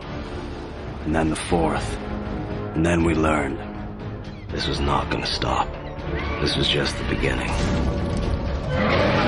We needed a new weapon. The world came together, pooling its resources and throwing aside old rivalries for the sake of the greater good. To fight monsters, we created monsters of our own. The Jaeger program was born. There were setbacks at first.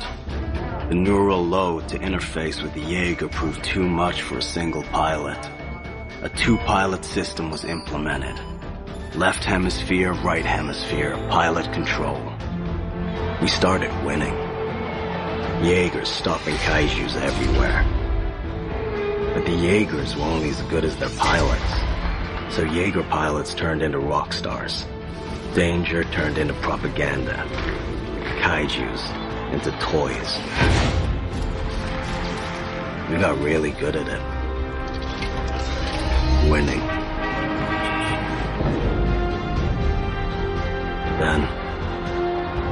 Then it all changed.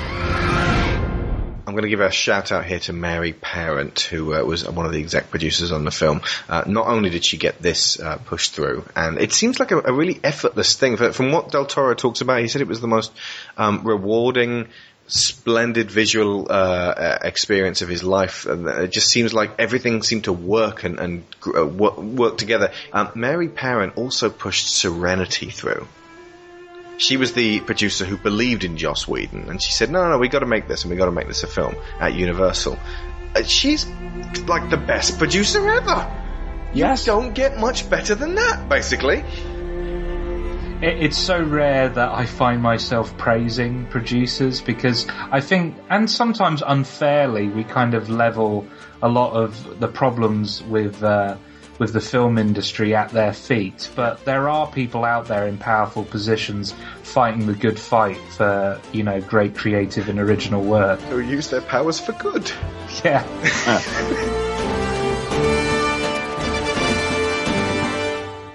Let's round up Mako as well, because we've sort of gone on about her in a roundabout way, and I suppose similarly we can incorporate Raleigh into this one as well. But Sharon, you were protesting at the idea that feminist writers have said that she's a weak character. Some. Or, some feminists, critics, yeah. Some feminist critics have said that she's a weak writer. In fact, plenty of other critics who weren't being feminists. Well, this was something that occurred to me actually when we were rewatching it last night. It would fail the Bechdel test royally. Now, as we've obviously discussed before, the Bechdel test is not necessarily indicative of something treating female characters particularly well, but in this case, it's completely out the window. It was something that was brought up in Storming the Ivory Tower, that people were clinging on to this idea that Mako couldn't be or wasn't a strong character because she didn't have many lines of dialogue, and those lines that she did have were pretty simplistic. Or that she was simply shy and recessive, and those are not good qualities of a character. Yeah. To which I would say, I think they were probably watching it with their eyes shut. Certainly their third eye shut. When did being shy and introverted become bad qualities for any character to have? Harry Potter. One of the most beloved characters of all time. Shy and introverted. I don't know that I'd call Harry shy and introverted, but no, I think he is. Especially for the first few years, he's very shy. Oh. Okay. Hermione is extroverted.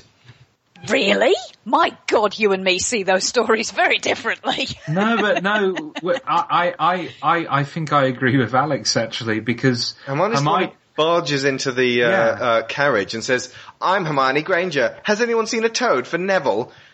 That magic's not very good, and she pushes herself in people's faces. Harry's trying to sort of lay low throughout the whole time. There's different definitions of introverted. Sorry, Josh, I can't take away the few times when you get to speak. Go. No. Because you're too introverted. I finished my point, to be honest. I'm so sorry. It's okay. I was thinking the other day, because you were talking about, what's that pony test? There's other things that have Myers-Briggs. The Myers-Briggs test. I went through that thing, and I worked out that I'm actually introverted. I might seem extroverted, but everything about me that seems more true is more on the introverted side of things. I think... Go on, sorry. No, you go. No, I think people make the mistake of thinking that introverted and extroverted means antisocial and social. That's not what they mean. It's where you draw your energy from. Introverted people draw their energy from within, whereas extroverted people draw their energy from everyone around them. So you can absolutely be a loud, in-your-face introvert. Sorry, did I just... I love you, Alex. I didn't mean to. Yeah. Loud and in your face. I totally am. It's just about. It's about where you get your energy from. I've already said that, but introverted people just need to get away from people to recharge their batteries. You can be in people's faces, you can be loud, but you can't do that all the time. You need to get away, you need to have personal time. Whereas personal time for extroverted people is nightmarish. They don't like living inside their own heads. And Marco. You should know this one. She is named for Marco. Marco, she is introverted and maybe the stereotype, slightly stereotypical view of the introvert, but she opens up to the characters that she really knows well, and that's kind of the trait that a lot of introverts have, is that it's only strangers that they're really shy around. People they really know, people they're familiar with, they open up and they express themselves. I've forgotten Idris Elba's character name. Stacker Pentecost. Stacker. She's definitely much more open and much more opinionated around Stacker. In fact, every scene those two are together, she opens up. She doesn't hold back her opinions on anything. It's only around when she's around unfamiliar faces.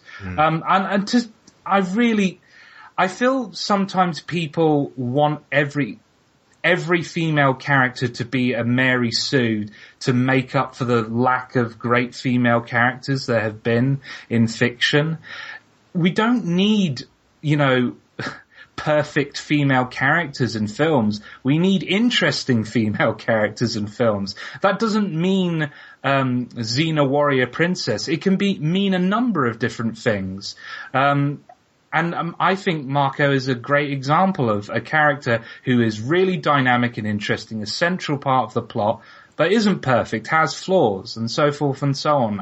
I really don't understand that perspective, the perspective Sharon was not expressing, giving as an example of people thinking she's a weak character. I don't get that at all, to be honest. Me either. I mean, to me, this is the way I summed it up earlier, is she is half of the heart of this film. Yeah.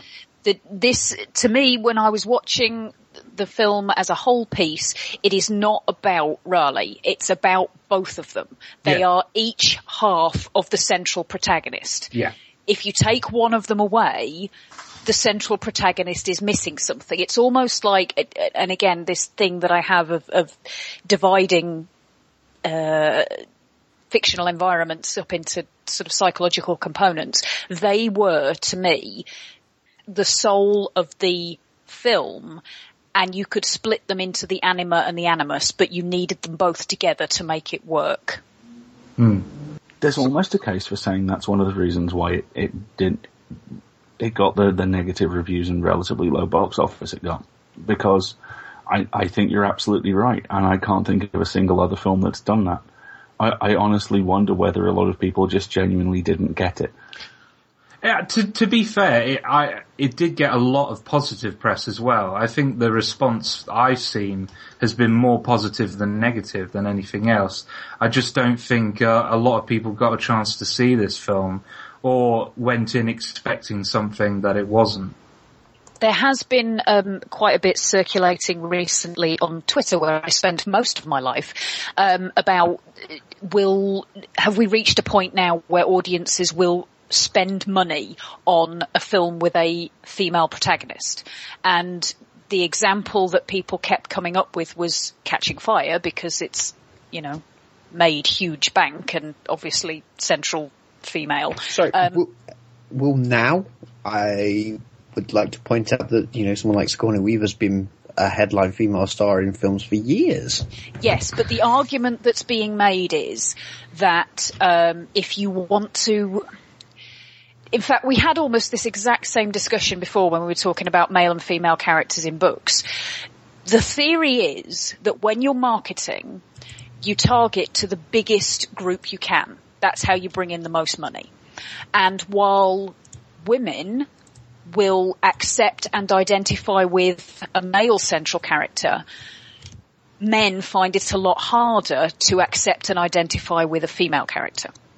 Okay. I personally think this is bollocks. Yeah, I think this is marketer chump, and it makes me very, very cross when people start trotting it out, because I think marketing is the evil of all the world and should be burned in a fire. But anyway, that's beside the point. Can we splicey in Bill Hicks? By the way, if anyone here is in advertising or marketing, kill yourself. Thank you. Thanks. Just a little thought. I'm just trying to plant seeds. I could do that. There may be people who do marketing listening to this podcast. You don't want to encourage them to go and kill themselves. Well, the important thing, I kind of need marketing right now. Yeah, I was going to say, of all times, now I need marketing. I think a distinction that I need to make is that I don't think marketing is inherently evil. I think the way it's been used by big companies has become problematic. Guns are not inherently evil. That is a very good way of putting it. Yes, money is not evil. Guns are not necessarily evil. It's the way they're used. Yes, it's a tool.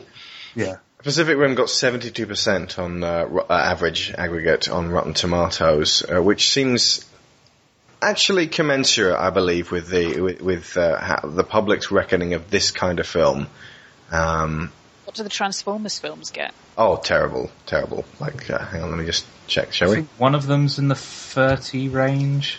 That'll be the second one. Just abominable. That's high for the second one. First one, 57%. Second one, 20%. Right, okay. That's still too high. Third one, 36%. Right. Yeah.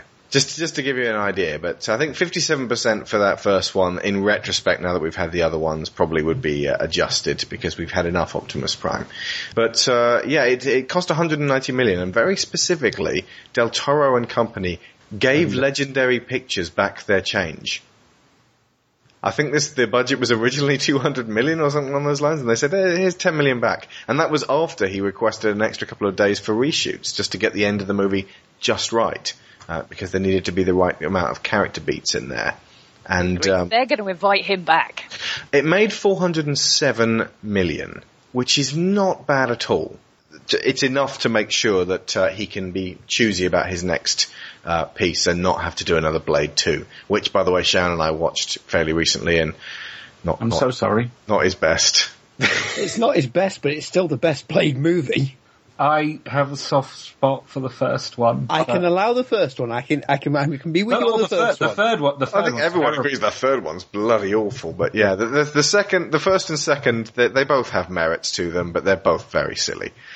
But yeah, it's interesting how when he's really trying, what a complete difference it makes. Remember, it's about compatibility. It's a dialogue, not a fight. But I'm not gonna dial down my moves. Okay. Then neither will I.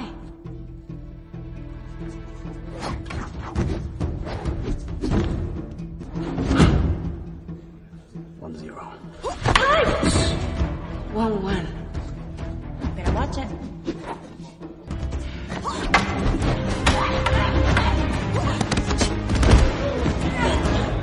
Enough. I've seen what I need to see. Me too. She's my co-pilot.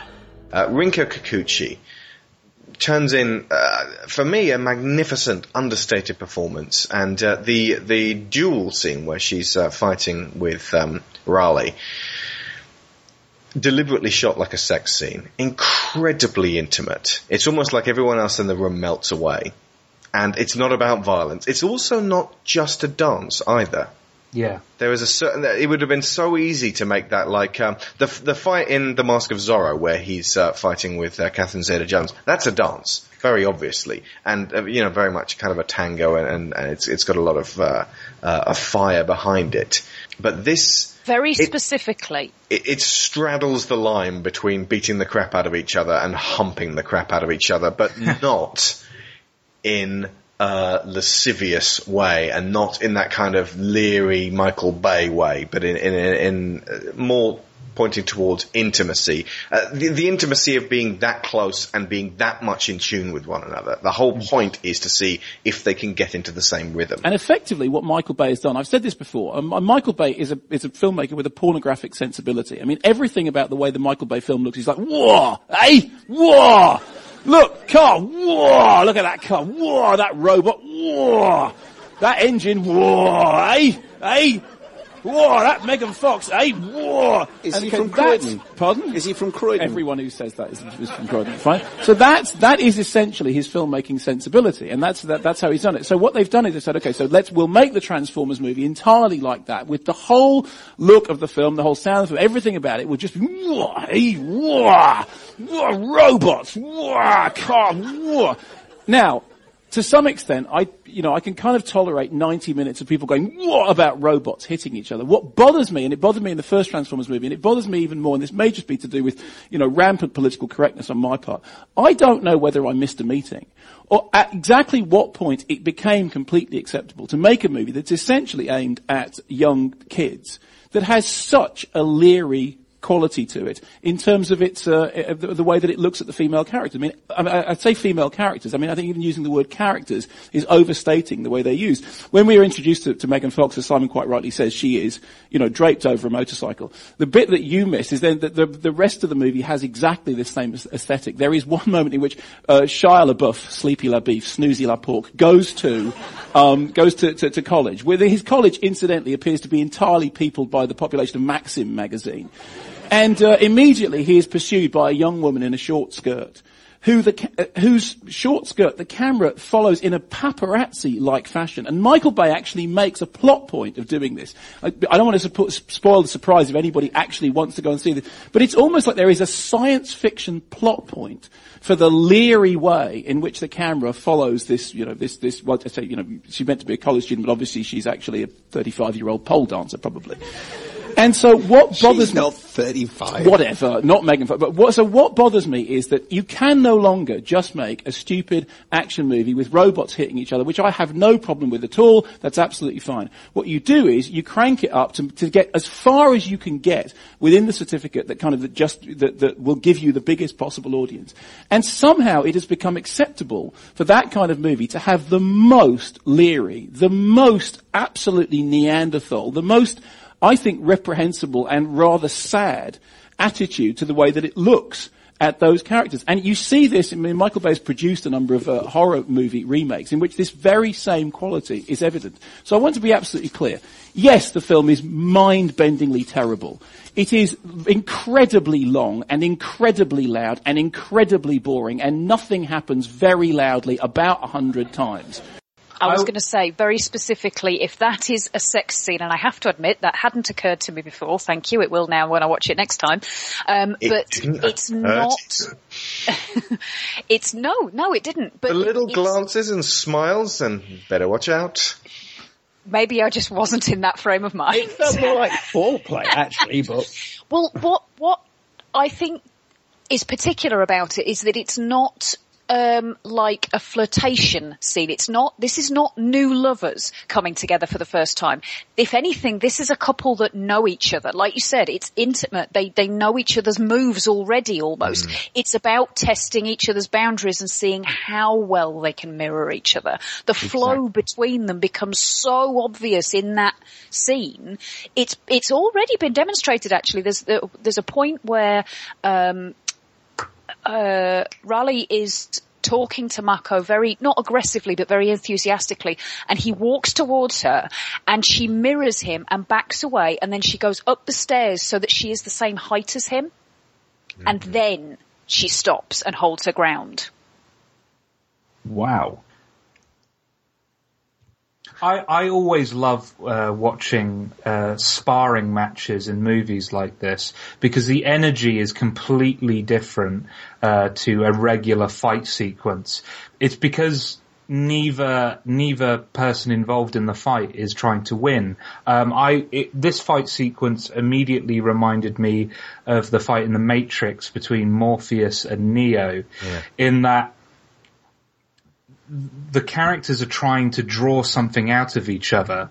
It's not about winning or losing. It's about educating and trying to create a relationship between these two people and doing it through a very physical way, but it's so, like, fight sequences are difficult because, the motivations of the characters tend to be, not simple, but they're always the same. It's like, I must win to save the world and so forth and so on. So just having that slight change of motivations can make something that would normally be boring really exciting and dynamic and interesting, and also really important for these characters in a way that a regular fight sequence isn't. The second thing is the idea of whether or not you're interested in the characters. And actually, despite the fact that it is essentially a movie with really big robots hitting really, really big monsters, often at sea, there is, at the heart of it, characters that you care about.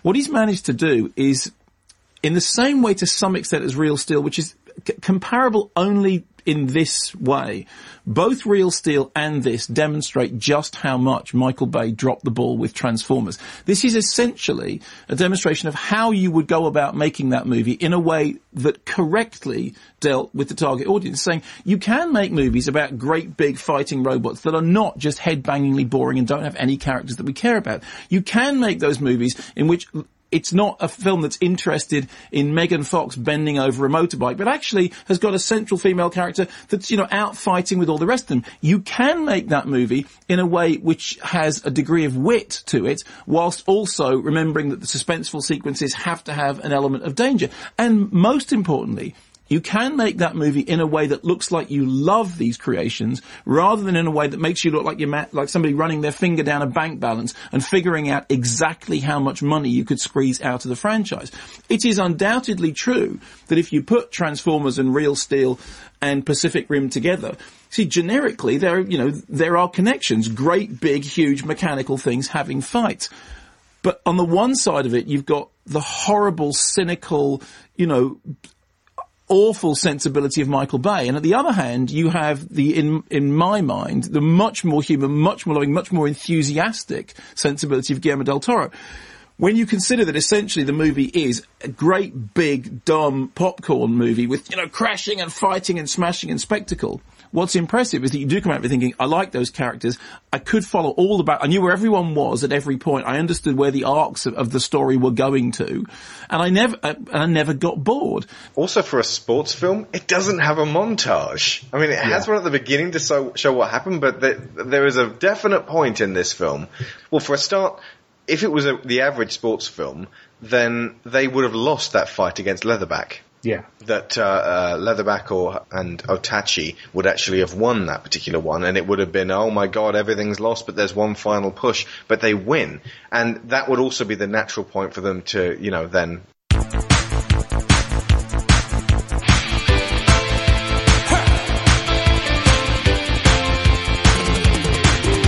They don't have time for a montage, though. If they'd had a montage in this, everybody would have been like, Kaiju coming! Stop! Go fight! You're already pros! One of the things I love about the duel scene, she wins. In so many other specifically male-dominated testosterone films, if there's a girl whose fire is like, the filly has some spunk in her, she won't actually win, but she'll go, at the end.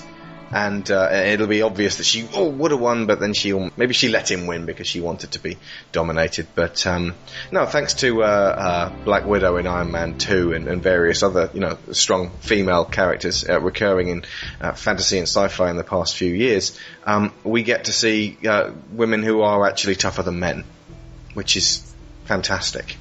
That was another character who got brought up in this article that I read about.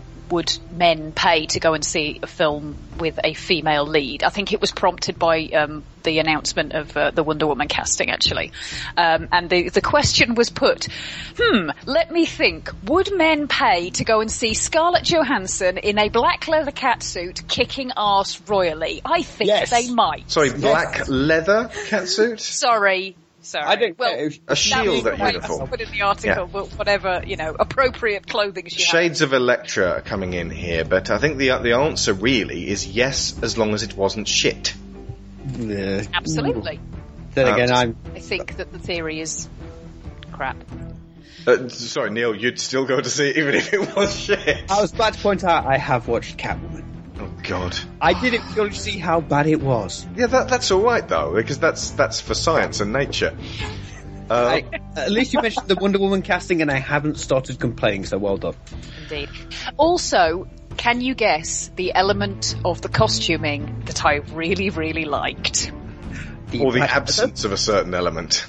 Oh, the high heels? Not a fucking heel in sight. Thank you. There's a. You do realise that under certain different hands and different handling, then Marco, if at all she was in it, would have driven a female Jaeger with enormous stiletto heels. That would probably have been pink. And it would have had boobs. Yeah, I was going to say. Robot boobs. Oh, sorry, mech boobs.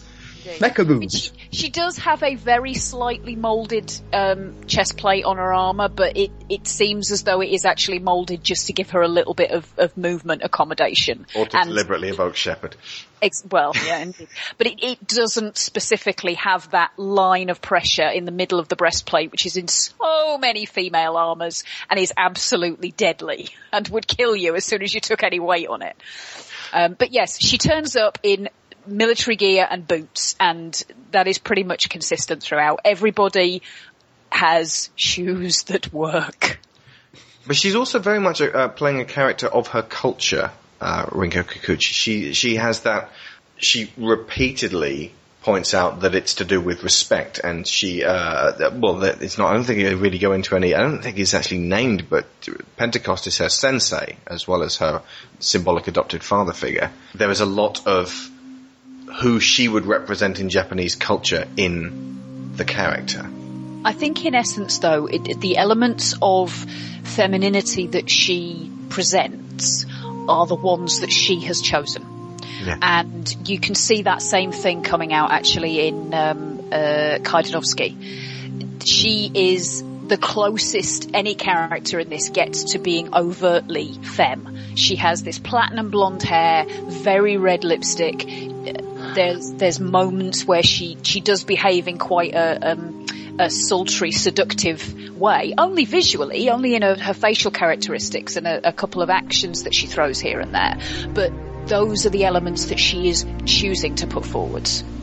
There's a GIF which I think is in that Storming the Ivory Tower article, which perfectly illustrates that. That's exactly what I was thinking of. The one with Riley coming into the mess hall.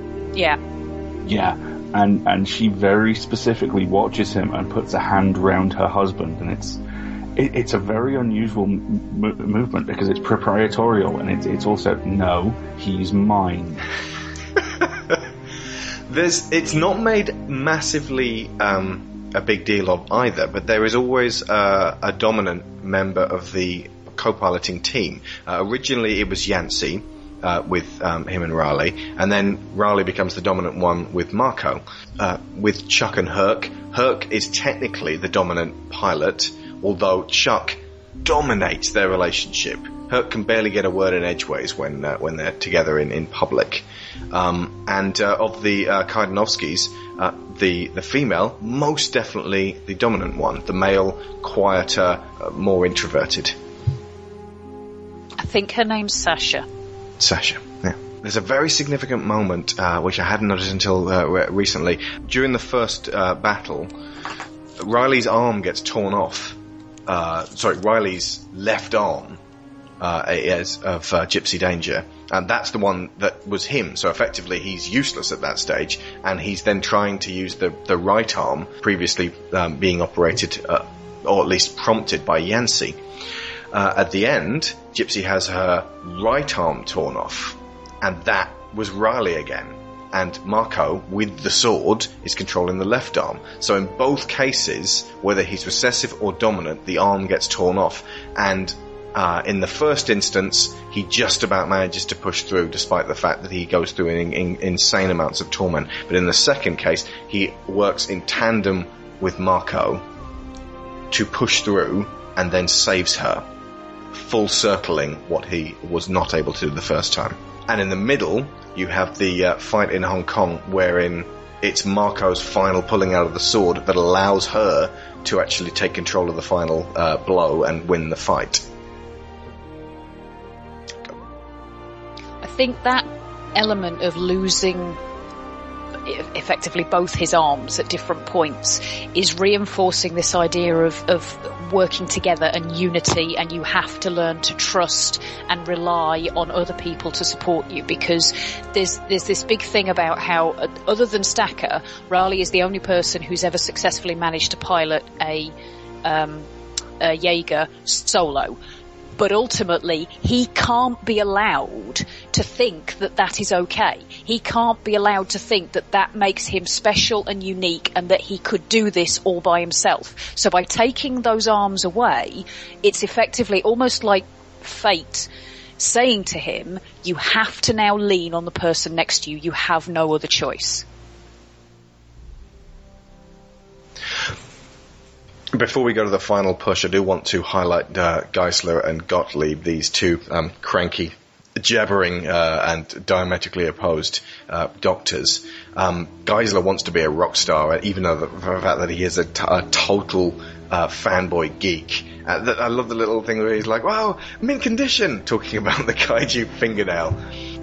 There's a point where he very proudly says, don't call me a doctor, in kind of, that's I want to be cooler than that. And he's saying he wants to see a kaiju close up. That's what he wants the most, as Gottlieb calls him, a kaiju groupie. But then later on, when he's in Hong Kong, he's running away, panicking, desperate to get away from a kaiju, and says, get out of my way, I'm a doctor! So it's like a total turnabout on that again. Del Toro pointed this one out, and it hadn't really occurred to me, but it's really touching the way Gottlieb kind of says, well, we're going to do this together. He says, do we have a choice? But really, it's radiating forth from him that he knows this is what he's here to do, this is what they're there to do. Whether it's fate or not, it's something that they are coming together to actually achieve. And then there's that weird, awkward little, handshake thing, and Gottlieb can't quite get his hand in there, and it's just every time I see that I both laugh and smile from the very middle of myself.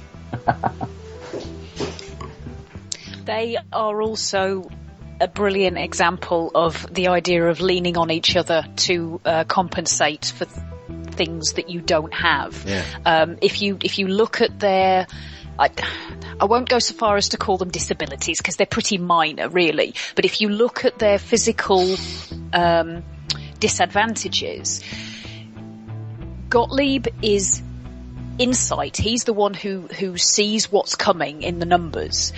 But he can't act, he can't walk, he has a stick, he has to lean on that for support. Newton is very much a man of action. He always wants to be doing things, but he can't see. When he loses his glasses, he's totally vulnerable, totally unable to do anything. But put them together and you get those two flaws, if you like, compensated for by the other. Also, mentally speaking, Geisler is he a biologist? He's definitely into the organic side of things. Yes. He's most clearly... And derided for it by Gottlieb at the beginning. But he's most clearly got some very highly advanced level of ADD, so he can't focus. Gottlieb can only focus, and he describes that mathematics is the closest we've got to the language of God, and he's very precise about everything, but he doesn't have that energy to push him through in the way that Geisler does. And the combination of these guys and the Jaegers and the support team and the pilots all pulling together at once shows that everyone has a purpose. Not one person is of no use in this grand effort. And it's not about the military, it's about the unity. It's almost the opposite of the standard monster movie trope, that it's about the other and it's about this... The hero versus the other. Exactly. The other is, this is what you fear. This is what you... And some, some monster movies go about it by saying, you may fear this and you may not recognize it, but look, and you will see elements of yourself in it. This is going totally the other way and saying, not only should you not fear the other, you need to recognize that you have gaps in what you can do, and the other fills those gaps in. In the Man of Steel extras, Amy Adams was one of the many talking heads in this sort of the making of thing, and she said it's the kind of movie that makes you think: could someone come from the stars to save us from ourselves? And I thought, wow, we're already so far beyond that, having just watched Pacific Rim. That's why The Avengers is a brilliant development in the hero genre, because it is about pulling together. It is and settling your differences to fight towards common good, and not just the one costumed hero being the one guy who can save the city from the one crazy guy with a bomb, which I'm kind of getting tired of. Exactly. I mean, just with the Avengers, the most important scene in there is that sequence where they are all taken out and they all get back up. Yeah. And that's the hinge around which the entire back hour of that movie, I would argue, turns. That none of these people are perfect. They're all mortal, and they're all, just as in Pacific Rim, they're all showing up anyway. There's an alarming similarity, by the way, in the Iron Man poking a nuclear warhead through the rift towards the fleet and blowing it up, and I would imagine behind the cockpit of that giant Chitauri warship, there was a similar alien who went just before the nuclear warhead went off. Oh, absolutely. But I mean, if you start to look closely at similarity of motif there, then we need to start listing all the transparent prison cages that villains have been put in big budget movies across the last 2 years, and we really will be here all night. We will, yes. There's been quite a lot. They're all trying to sort of get in on the Hannibal Lecter vibe. And it's a good vibe. I like it, because it allows more characterization rather than just, "Nyah, I will destroy your city." But yeah, you're right, that has been overdone. Well, there was also the hero who dies in, or dies for us, or almost dies for us, in cruciform. It almost happens, I think, as Iron Man falls back through, he sort of flops his arms on either side. Superman's done it in his last two cinematic outings, and even Gypsy does it here. But because she's missing an arm, it's not so overt. That's a good point. Yeah, which leads us to the final push, and we can now talk about Stack of Pentecost, played by a chap named Idris Elba, who I think, Josh, you might have mentioned, or Neil, did you mention that you quite like this guy? I have seen many movies with Idris Elba in. He is always the best thing. Yeah. Ghost Rider, Prometheus, Idris Elba is awesome. Who does he play in Ghost Rider? Is it Spirit of Vengeance he's in? It's Spirit of Vengeance. He plays a French monk who's always drinking wine, and he is flipping hilarious. He is the best part of that film. He's the only good part of the film. Yes. And don't forget, he's also in Thor. Yeah, so Stacker Pentecost is just defined in the movie as a fixed point, or at least a man struggling to try his best to be the fixed point. He's this aged warrior, the old samurai, again defined by the fact that he has already bled for his country and continues to bleed. He has already bled for the world, because that's what happens when aliens come through the rift. The world becomes your country. And continues to actually physically bleed before us to show that he is doing what he can with his final hours. And if that means effectively hiding all of his misgivings and just remaining strong for everybody else. Marshall, can we just talk about this for 1 second?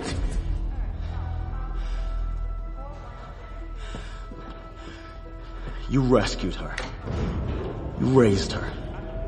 You're not protecting her now. You are holding her back.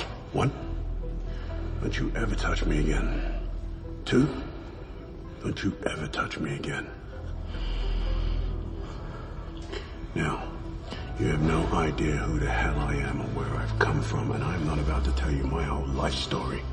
All I need to be to you and everybody on this dome is a fixed point. The last man standing. I do not need your sympathy or your admiration. All I need is your compliance and your fighting skills. And if I can't get that, then you can go back to the wall that I found you crawling on. Do I make myself clear?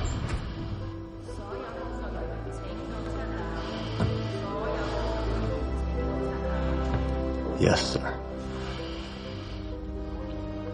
Good. The thing which fascinates me about, well, there's like 9 things that fascinate me about Stacker, including wardrobe. There's his immaculate suit for a start. The thing which really fascinates me about him is actually the exact opposite to that. That the final scene, and the scene which leads up to the cancelling the apocalypse monologue, he's completely serene. He's at peace. My favourite line in that entire movie is when you see him suited up for the first time and Chuck comes up to him and does the kind of, I'm going to attempt to male dominance you because that's all I know how to do thing. And he just very calmly and politely shuts him down, and everyone kind of gathers around him. He smiles and pats the stomach of the suit and goes, I don't remember it being this tight. And it's such a beautiful, gentle little character beat that you have this guy going, yeah, I know. This will be my last time out. Getting too old for it anyway. And it's time. And it's an incredibly, the one thing I disagree with on the honest trailers version of Pacific Rim, although it is very funny, to be fair, is intercutting the cancelling the apocalypse monologue with the soldiers saluting from the end of Independence Day. Because you can't get further away from how that scene is shot on Independence Day than how that monologue is done here. Because he's so calm. And it's, Alex, you nailed it. You said, he's the old samurai. He is. This is a man who's walked with death his entire life. And now he's going to meet him. There's no fear. There's no regret. There's just, I'm in the right place at the right time. His delivery. It could just be the British accent. I think it comes down to conviction. When he says everything, you believe in him. You believe that it's the same. It's why I drew the Optimus Prime parallel. Peter Cullen has such a grave and serious manner with how he handles otherwise quite cheesy dialogue. He sells the character, the situation, and the entire world to you single-handedly. If Stacker Pentecost had been played by... who's terrible? Let me get off my long list. Who's usually casting these roles? The guy Bruce Willis. Oh, God! I was actually going to say the evil army guy from Avatar. Oh, Stephen Lang. Oh, God, no. Yeah, he'd have been awful as well. But this is the sort of thing that Bruce Willis would play because it's like an old general, it's an old soldier, and he gets to sort of die in that same sort of Armageddon way. Do you remember when at Cannes people were laughing during that scene at the end of Armageddon, and Bruce got up and angrily shouted at the audience, I'm glad you find the end of the world so funny! And I like it's Armageddon. not the end of the world, Bruce. And I get a bit misty-eyed at that scene, and it's actually not dissimilar scenario. Because in the same way that he's doing this for Grace in Armageddon. He's doing this for Marco, and by extension, the whole world. Basically, they're both dying for the world, but their daughter is in their thoughts and is their prime person that they can say, this is for you. They can go because they know that their daughters are going to be okay. You made this parallel as well. Originally, he's disapproving of Raleigh to a degree, especially when the shit hits the fan regarding the flashback, in the same way that Harry is disapproving of AJ. Mm-hmm. But then it's like, no, you know what? You chose right. Interesting. This is a remake of Armageddon without the asteroid. There's a very subtle differentiation between the two as well. By the way, the Russians are handled better in this. Need a generic foreigner? Dial 1-800-Peter Storm. Have you ever heard of Evel Knievel? No, I never saw Star Wars. Carry on now. Sorry. The interesting thing about how Stacker goes out, though, is he doesn't go out knowing Mako's safe. He goes out knowing he's given Mako the opportunity to do the job. True. And as far as he's concerned, she's going to dive in there and explode seconds afterwards. Yeah. But specifically, like I said, it's not that he knows she's going to be safe, it's that he knows she's going to be okay. Yeah. Yeah. And that if she does die taking these guys out, she has given her life for the absolute best of reasons. And that will bring her peace. An awful lot of this film is about the good death. An awful lot of this film is about choosing the moment where you go. It reminds me of nothing more a lot of the time than the single line in the 30 Days of Night movie adaptation, which really jumped out at me. It's about 3/4 of the way through, and it's the big bear-looking dude who is the Elvis impersonator in Sons of Anarchy. And the vampires have taken over the town. About half the cast are already dead, and they work out that they can get to another building and survive if someone distracts them. And he lays out this huge plan, and it will obviously get him killed. One of the others starts objecting to it, and he just turns to her and very gently says, "No, it's my turn." Mm-hmm. And so much of Pacific Rim is about that, is about there will come a moment where you are, the way you can help the most is by dying so someone else doesn't. And victory in this film is a movable feast. It's getting the opportunity to drive a Jaeger. It's getting back into the Jaeger program. It's proving that your hypothesis is right, which both Newt and, I still can't remember his name, Owen from Torchwood. Gottlieb. Gottlieb both get. It's not saving the world, but knowing that you've given someone who you love a chance to do that. Yeah. I think far too often in Hollywood films, particularly those which are made with children in mind, there's this idea that to win, you have to save everybody. And the idea of a victory is that everybody comes out of it alive. And it completely blocks off the concept of death being a natural thing. Everybody ends. And that's something that sometimes is a part of the victory. Absolutely. And that puts me in mind of a fantastic essay I saw about the Doctor Who 50th a little while ago, which nailed in a way I've never seen before why regeneration is such a vital aspect of the show. It's how you teach children about death. Yeah. And Sharon, you're absolutely right. The idea that, victory is clean and easy is something which, if you're tremendously lucky, will last into your early 20s, and if you're not, you'll hopefully be disavowed of sometime around 12. And to have fiction which is designed not so much as a coping mechanism, but as a rope ladder, where you can go, yeah, very bad things will happen. You'll be fine. Look, here's a fictional mirror of this. You'll find resonance here, and it'll help. Is so important, and so little of it does that.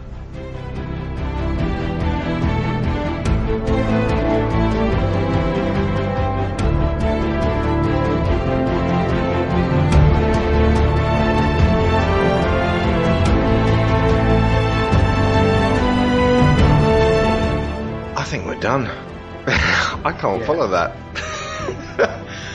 Thank you so much, all of you guys, for coming on the show. You have enriched this piece. Thank you. This has been wonderful. This is exactly what I always am proudest of for Gonzo. Group effort. one where everyone comes on, does their bit, and it comes off just so much better than just the sort of hero worship side of things.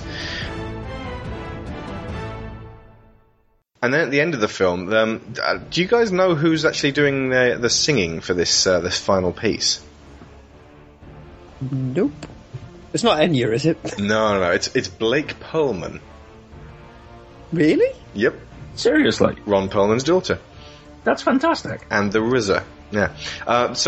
Their combination of male and female voices sort of forms the unity of the narrative thrust of the film. And yeah, it ends on this very unusual scenario where the man doesn't kiss the woman. They just put their foreheads together and smile and are just really happy to be together and alive. And I really thought at least one of them was going to die, and for that would be or maybe both of them, and that would be the great sacrifice for the world. And then they'd get heroes' funerals, and it'd be like, look at what these people gave their lives.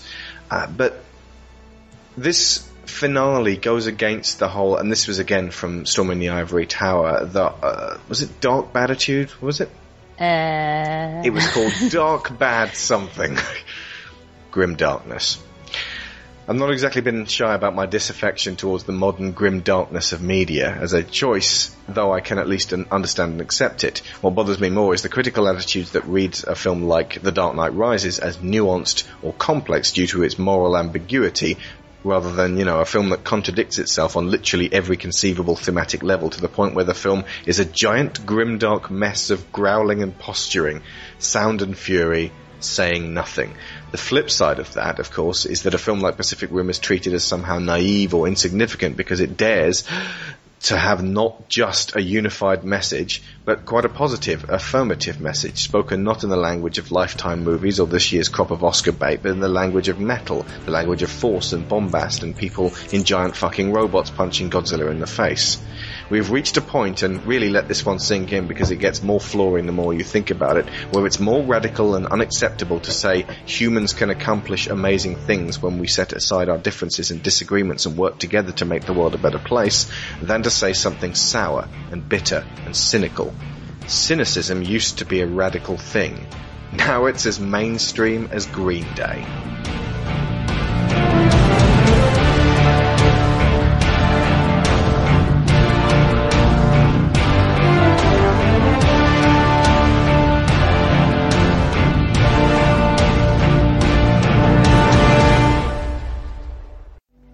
Everyone, listen up.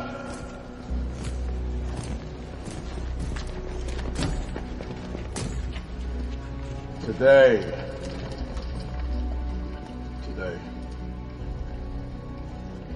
at the edge of our hope, at the end of our time, we have chosen not only to believe in ourselves, but in each other. Today there's not a man nor woman in here that shall stand alone. Not today. Today we face the monsters that are at our door and bring the fight to them. Today we are canceling the apocalypse.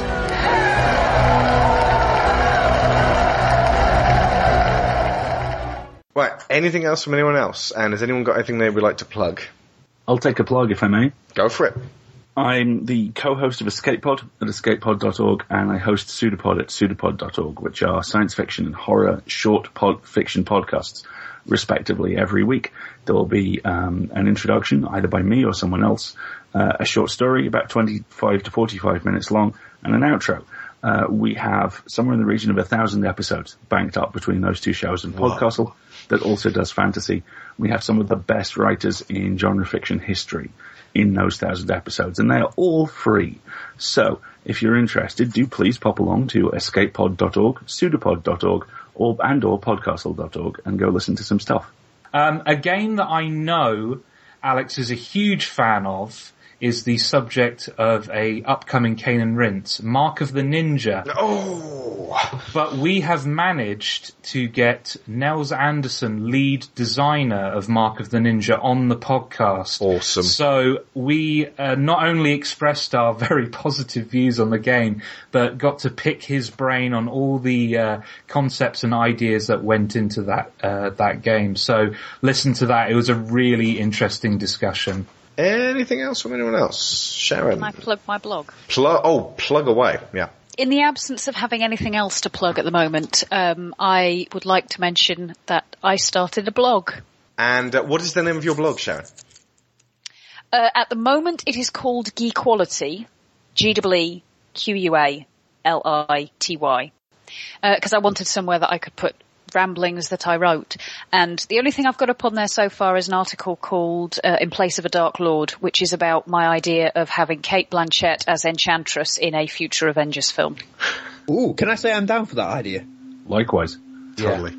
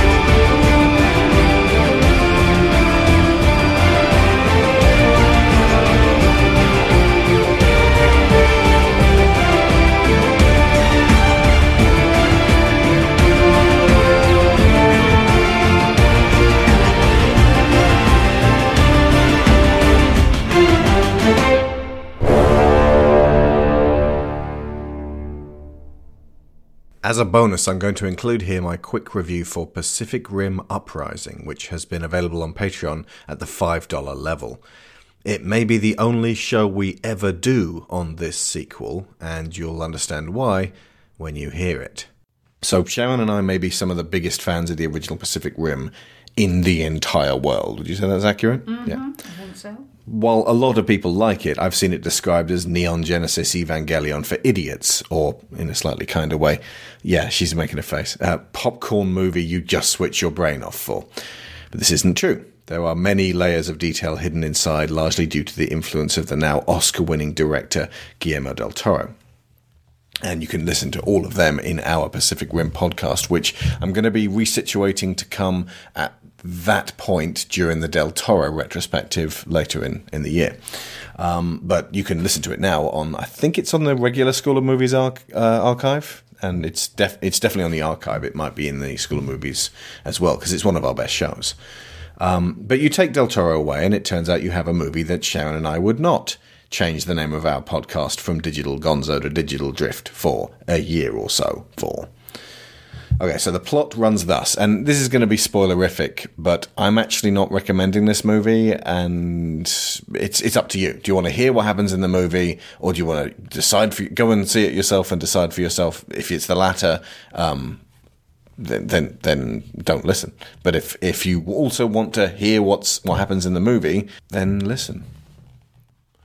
Okay, so the plot runs thus. It is 10 years after the events of the first movie. The son of Stacker Pentecost, Jake, played by my boy John Boyega, is a scrap-gathering junk scavenger living in the bones of history, just like Rey in The Force Awakens. She's given me the old look over the glasses. The Earth is recovering from the alien attack and preparing for another wave, just like in Independence Day Resurgence from 2016. Jake meets a junkyard girl who's just like Rey, and that little junk girl in Transformers, I'm going to say 5? She had her own robot, like Skids or something like that, and like another robot. And she built her own mini Jaeger named Scrapper, and the two of them attempt to evade capture by a police Jaeger. What was the name of that girl? She was a best character in the film, probably. Kaylee Spuni as Amara. Let's say, yeah, maybe she was her. I'm gonna go with that. Her name's Kaylee Spani, the actress, and her name's Amara in the film. So they get jailed. They bicker a bit. Then a hologram of Mako Mori, who is effectively Jake's sister, turns up and says, "You have to put your shameful military record behind you and come and help us with the Jaegers." Just like Riley in Pacific Rim, because he did train with Jaegers before, and then it was like, this guy can't be... Like, he fell over after 2 steps, and they were like, this guy's a washout. He can't be the son of Stacker Pentecost. So he was ridden home on a rail. So, yeah, they then go to the Shatterdome, just like in Pacific Rim, and see a bunch of Jaegers, just like in Pacific Rim. Then we meet a bunch of Chinese actors, whom nobody knows in the West, but will help this cynical marketed cash cow sell seats in China, just like Transformers 4. Then they go to a public display of Jaegers that gets crashed by an evil Jaeger. And Marco in a helicopter reads the following line to Jake. "Cough, then fall over dead." Yeah. They totally went there. Like, the evil Jaeger just, like, throws a thing and then it smashes into the helicopter and Marco Mori's dead. I think about 25 minutes into the film. Now, Jake is angry and feels something, so that was totally worth killing the best character in the series for. Just kill her. Just like, she turns up, says, "You have to help us." And then, boom, she's fucking dead. And she doesn't come back. She's dead. And then 2 more acts play out, but I don't care, because the world is saved, obviously. Jake trains a bunch of wet behind the ears recruits. The cadets have to be trained up to be soldiers, just like in Independence Day Resurgence and Starship Troopers and X-Men First Class and Kingsmen, the Secret Service, and just like in Pacific Rim, just like in Harry Potter and the Order of the Phoenix, just like in Percy Jackson, the Lightning Thief, just like in Twilight Saga Eclipse, just like in the Hunger Games and the Maze Runner, of which one of the 2 story writers and one of the 4 script writers of Pacific Rim Uprising helped create. The Maze Runner, that's the pedigree. There are a dozen new characters to meet, most of them younger than 20, and none of them amount to anything significant except for the junkyard girl, whom I quite liked. A couple of the kids die, but I can't remember who. And at the end, John Boyega says, "We're coming for you, evil aliens," interdimensional beings in point of fact. "We're coming for you, evil aliens," just like at the end of Independence Day Resurgence. There is some subtext to do with the overdependence on drone technology, and there's one of the Chinese actors is this like fairly striking businesswoman who's really into drone technology and ends up saving the day because they, got to have Chinese actors as important and saving the day. And but nothing is executed with any kind of incisive filmmaking. There's no subtext to this. And none of it matters because it's just a bunch of action figures banging off each other, and Clint Eastwood's white as hell son is still very boring. Him. Yeah, remember him, Scott Eastwood? He turns up and goes, "Hey, I'm Scott Eastwood." That's pretty much it.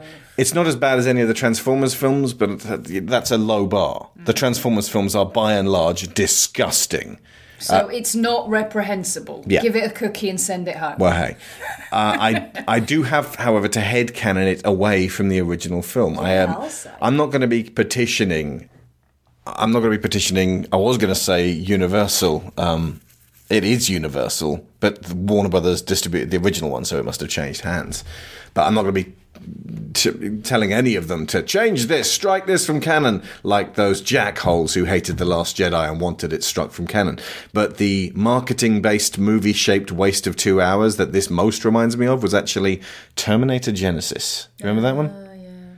By that, I say yes, sort of. By that I mean that you're aware of its existence. I am aware of its existence. Yes. I mean, the first two Terminators are both masterpieces, just like the original Pacific Rim is, and this series has bypassed the repulsive, feeble comedy of Terminator 3 and the desaturated, grim tedium of Terminator Salvation and jumped straight to the nonsense fanfic that takes tremendous liberties with key established characters, concepts, and events, and delivers an empty, forgettable, but otherwise inoffensive roller coaster. Terminator Genisys was directed by Thor: The Dark World's Alan Taylor. Do you remember? Yes. And he got the job because of his work on Game of Thrones. Stephen S. DeKnight was the showrunner on Netflix's Daredevil. He's the director of Pacific Rim Uprising. I don't think we need any further proof that you shouldn't give these huge sci-fi pictures to people with no movie directing experience who have only worked on grim, dark adult TV. So I'm less than thrilled that Disney gave one of their many Star Wars trilogies to a bunch of guys from Game of Thrones. I am inclined to disagree, purely because TV is a great proving ground for innovative directors who don't get a shot at doing movies until they've proved themselves on TV. However, you can't cite precedent where someone graduated from TV directly up to movies and actually did a really fantastic job. No, I'm not saying... Not of a huge property, like a massive IP. But what I'm saying is that if you go on the grounds of you can't do a movie until you have movie experience, everybody's fucked. We've just got the same 20 guys. I'm not saying you can't do a movie. By all means, do a $3 million movie, just not a $100 million movie that actually matters. What I was going to say was what they need to avoid is, and I'm going to say this, but this is of course exactly why they've done it, going to TV directors and saying, will you come and make this movie and do exactly what we tell you to? And the TV directors who are desperate to get out of TV and into movies go, yes, of course I will. Yeah. Having said that, a bunch of people already had a blast with this movie and enjoyed it immensely, so your mileage may vary. It's absolutely fine to like both this and all future Pacific Rim movies. I just won't be holding out any hope. And I'd like to think they didn't kill Mako Mori just because of China's historical dislike of Japan. I would also like to think that the kaiju's final target of Mount Fuji being the greatest weak spot on Earth, one that when detonated will apparently somehow create a chain reaction which will flood the whole world with magma and destroy the entire Pacific Rim and clap and leave, also isn't because of China's historical dislike of Japan, because if that's the case, it's pretty horrible. Yeah. And either way, that means that Rinko Kikuchi not only didn't get to play Japanese cyborg Makoto in the forgettable, empty, westernized roller coaster Ghost in the Shell, but she will never get to play Mako Mori again in this movie series, which derives from not one, but two Japanese institutions, the Kaiju Picture and the Mech Suit Anime. No anime, don't tell me to review Neon Genesis Evangelion. I'm not gonna.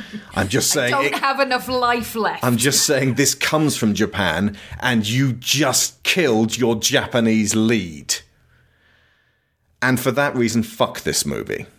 Unlike the recent Star Wars films that kill our heroes and give us amazing, thought-provoking adventures full of brilliant new characters, this just did the former. and I'm not going to stop loving John Boyega. And he was the best thing in this. Although the direction's terrible because it's written by someone who doesn't know how English people talk. So he's like, I'm not getting in a damned Jaeger. And it's like, well, that's...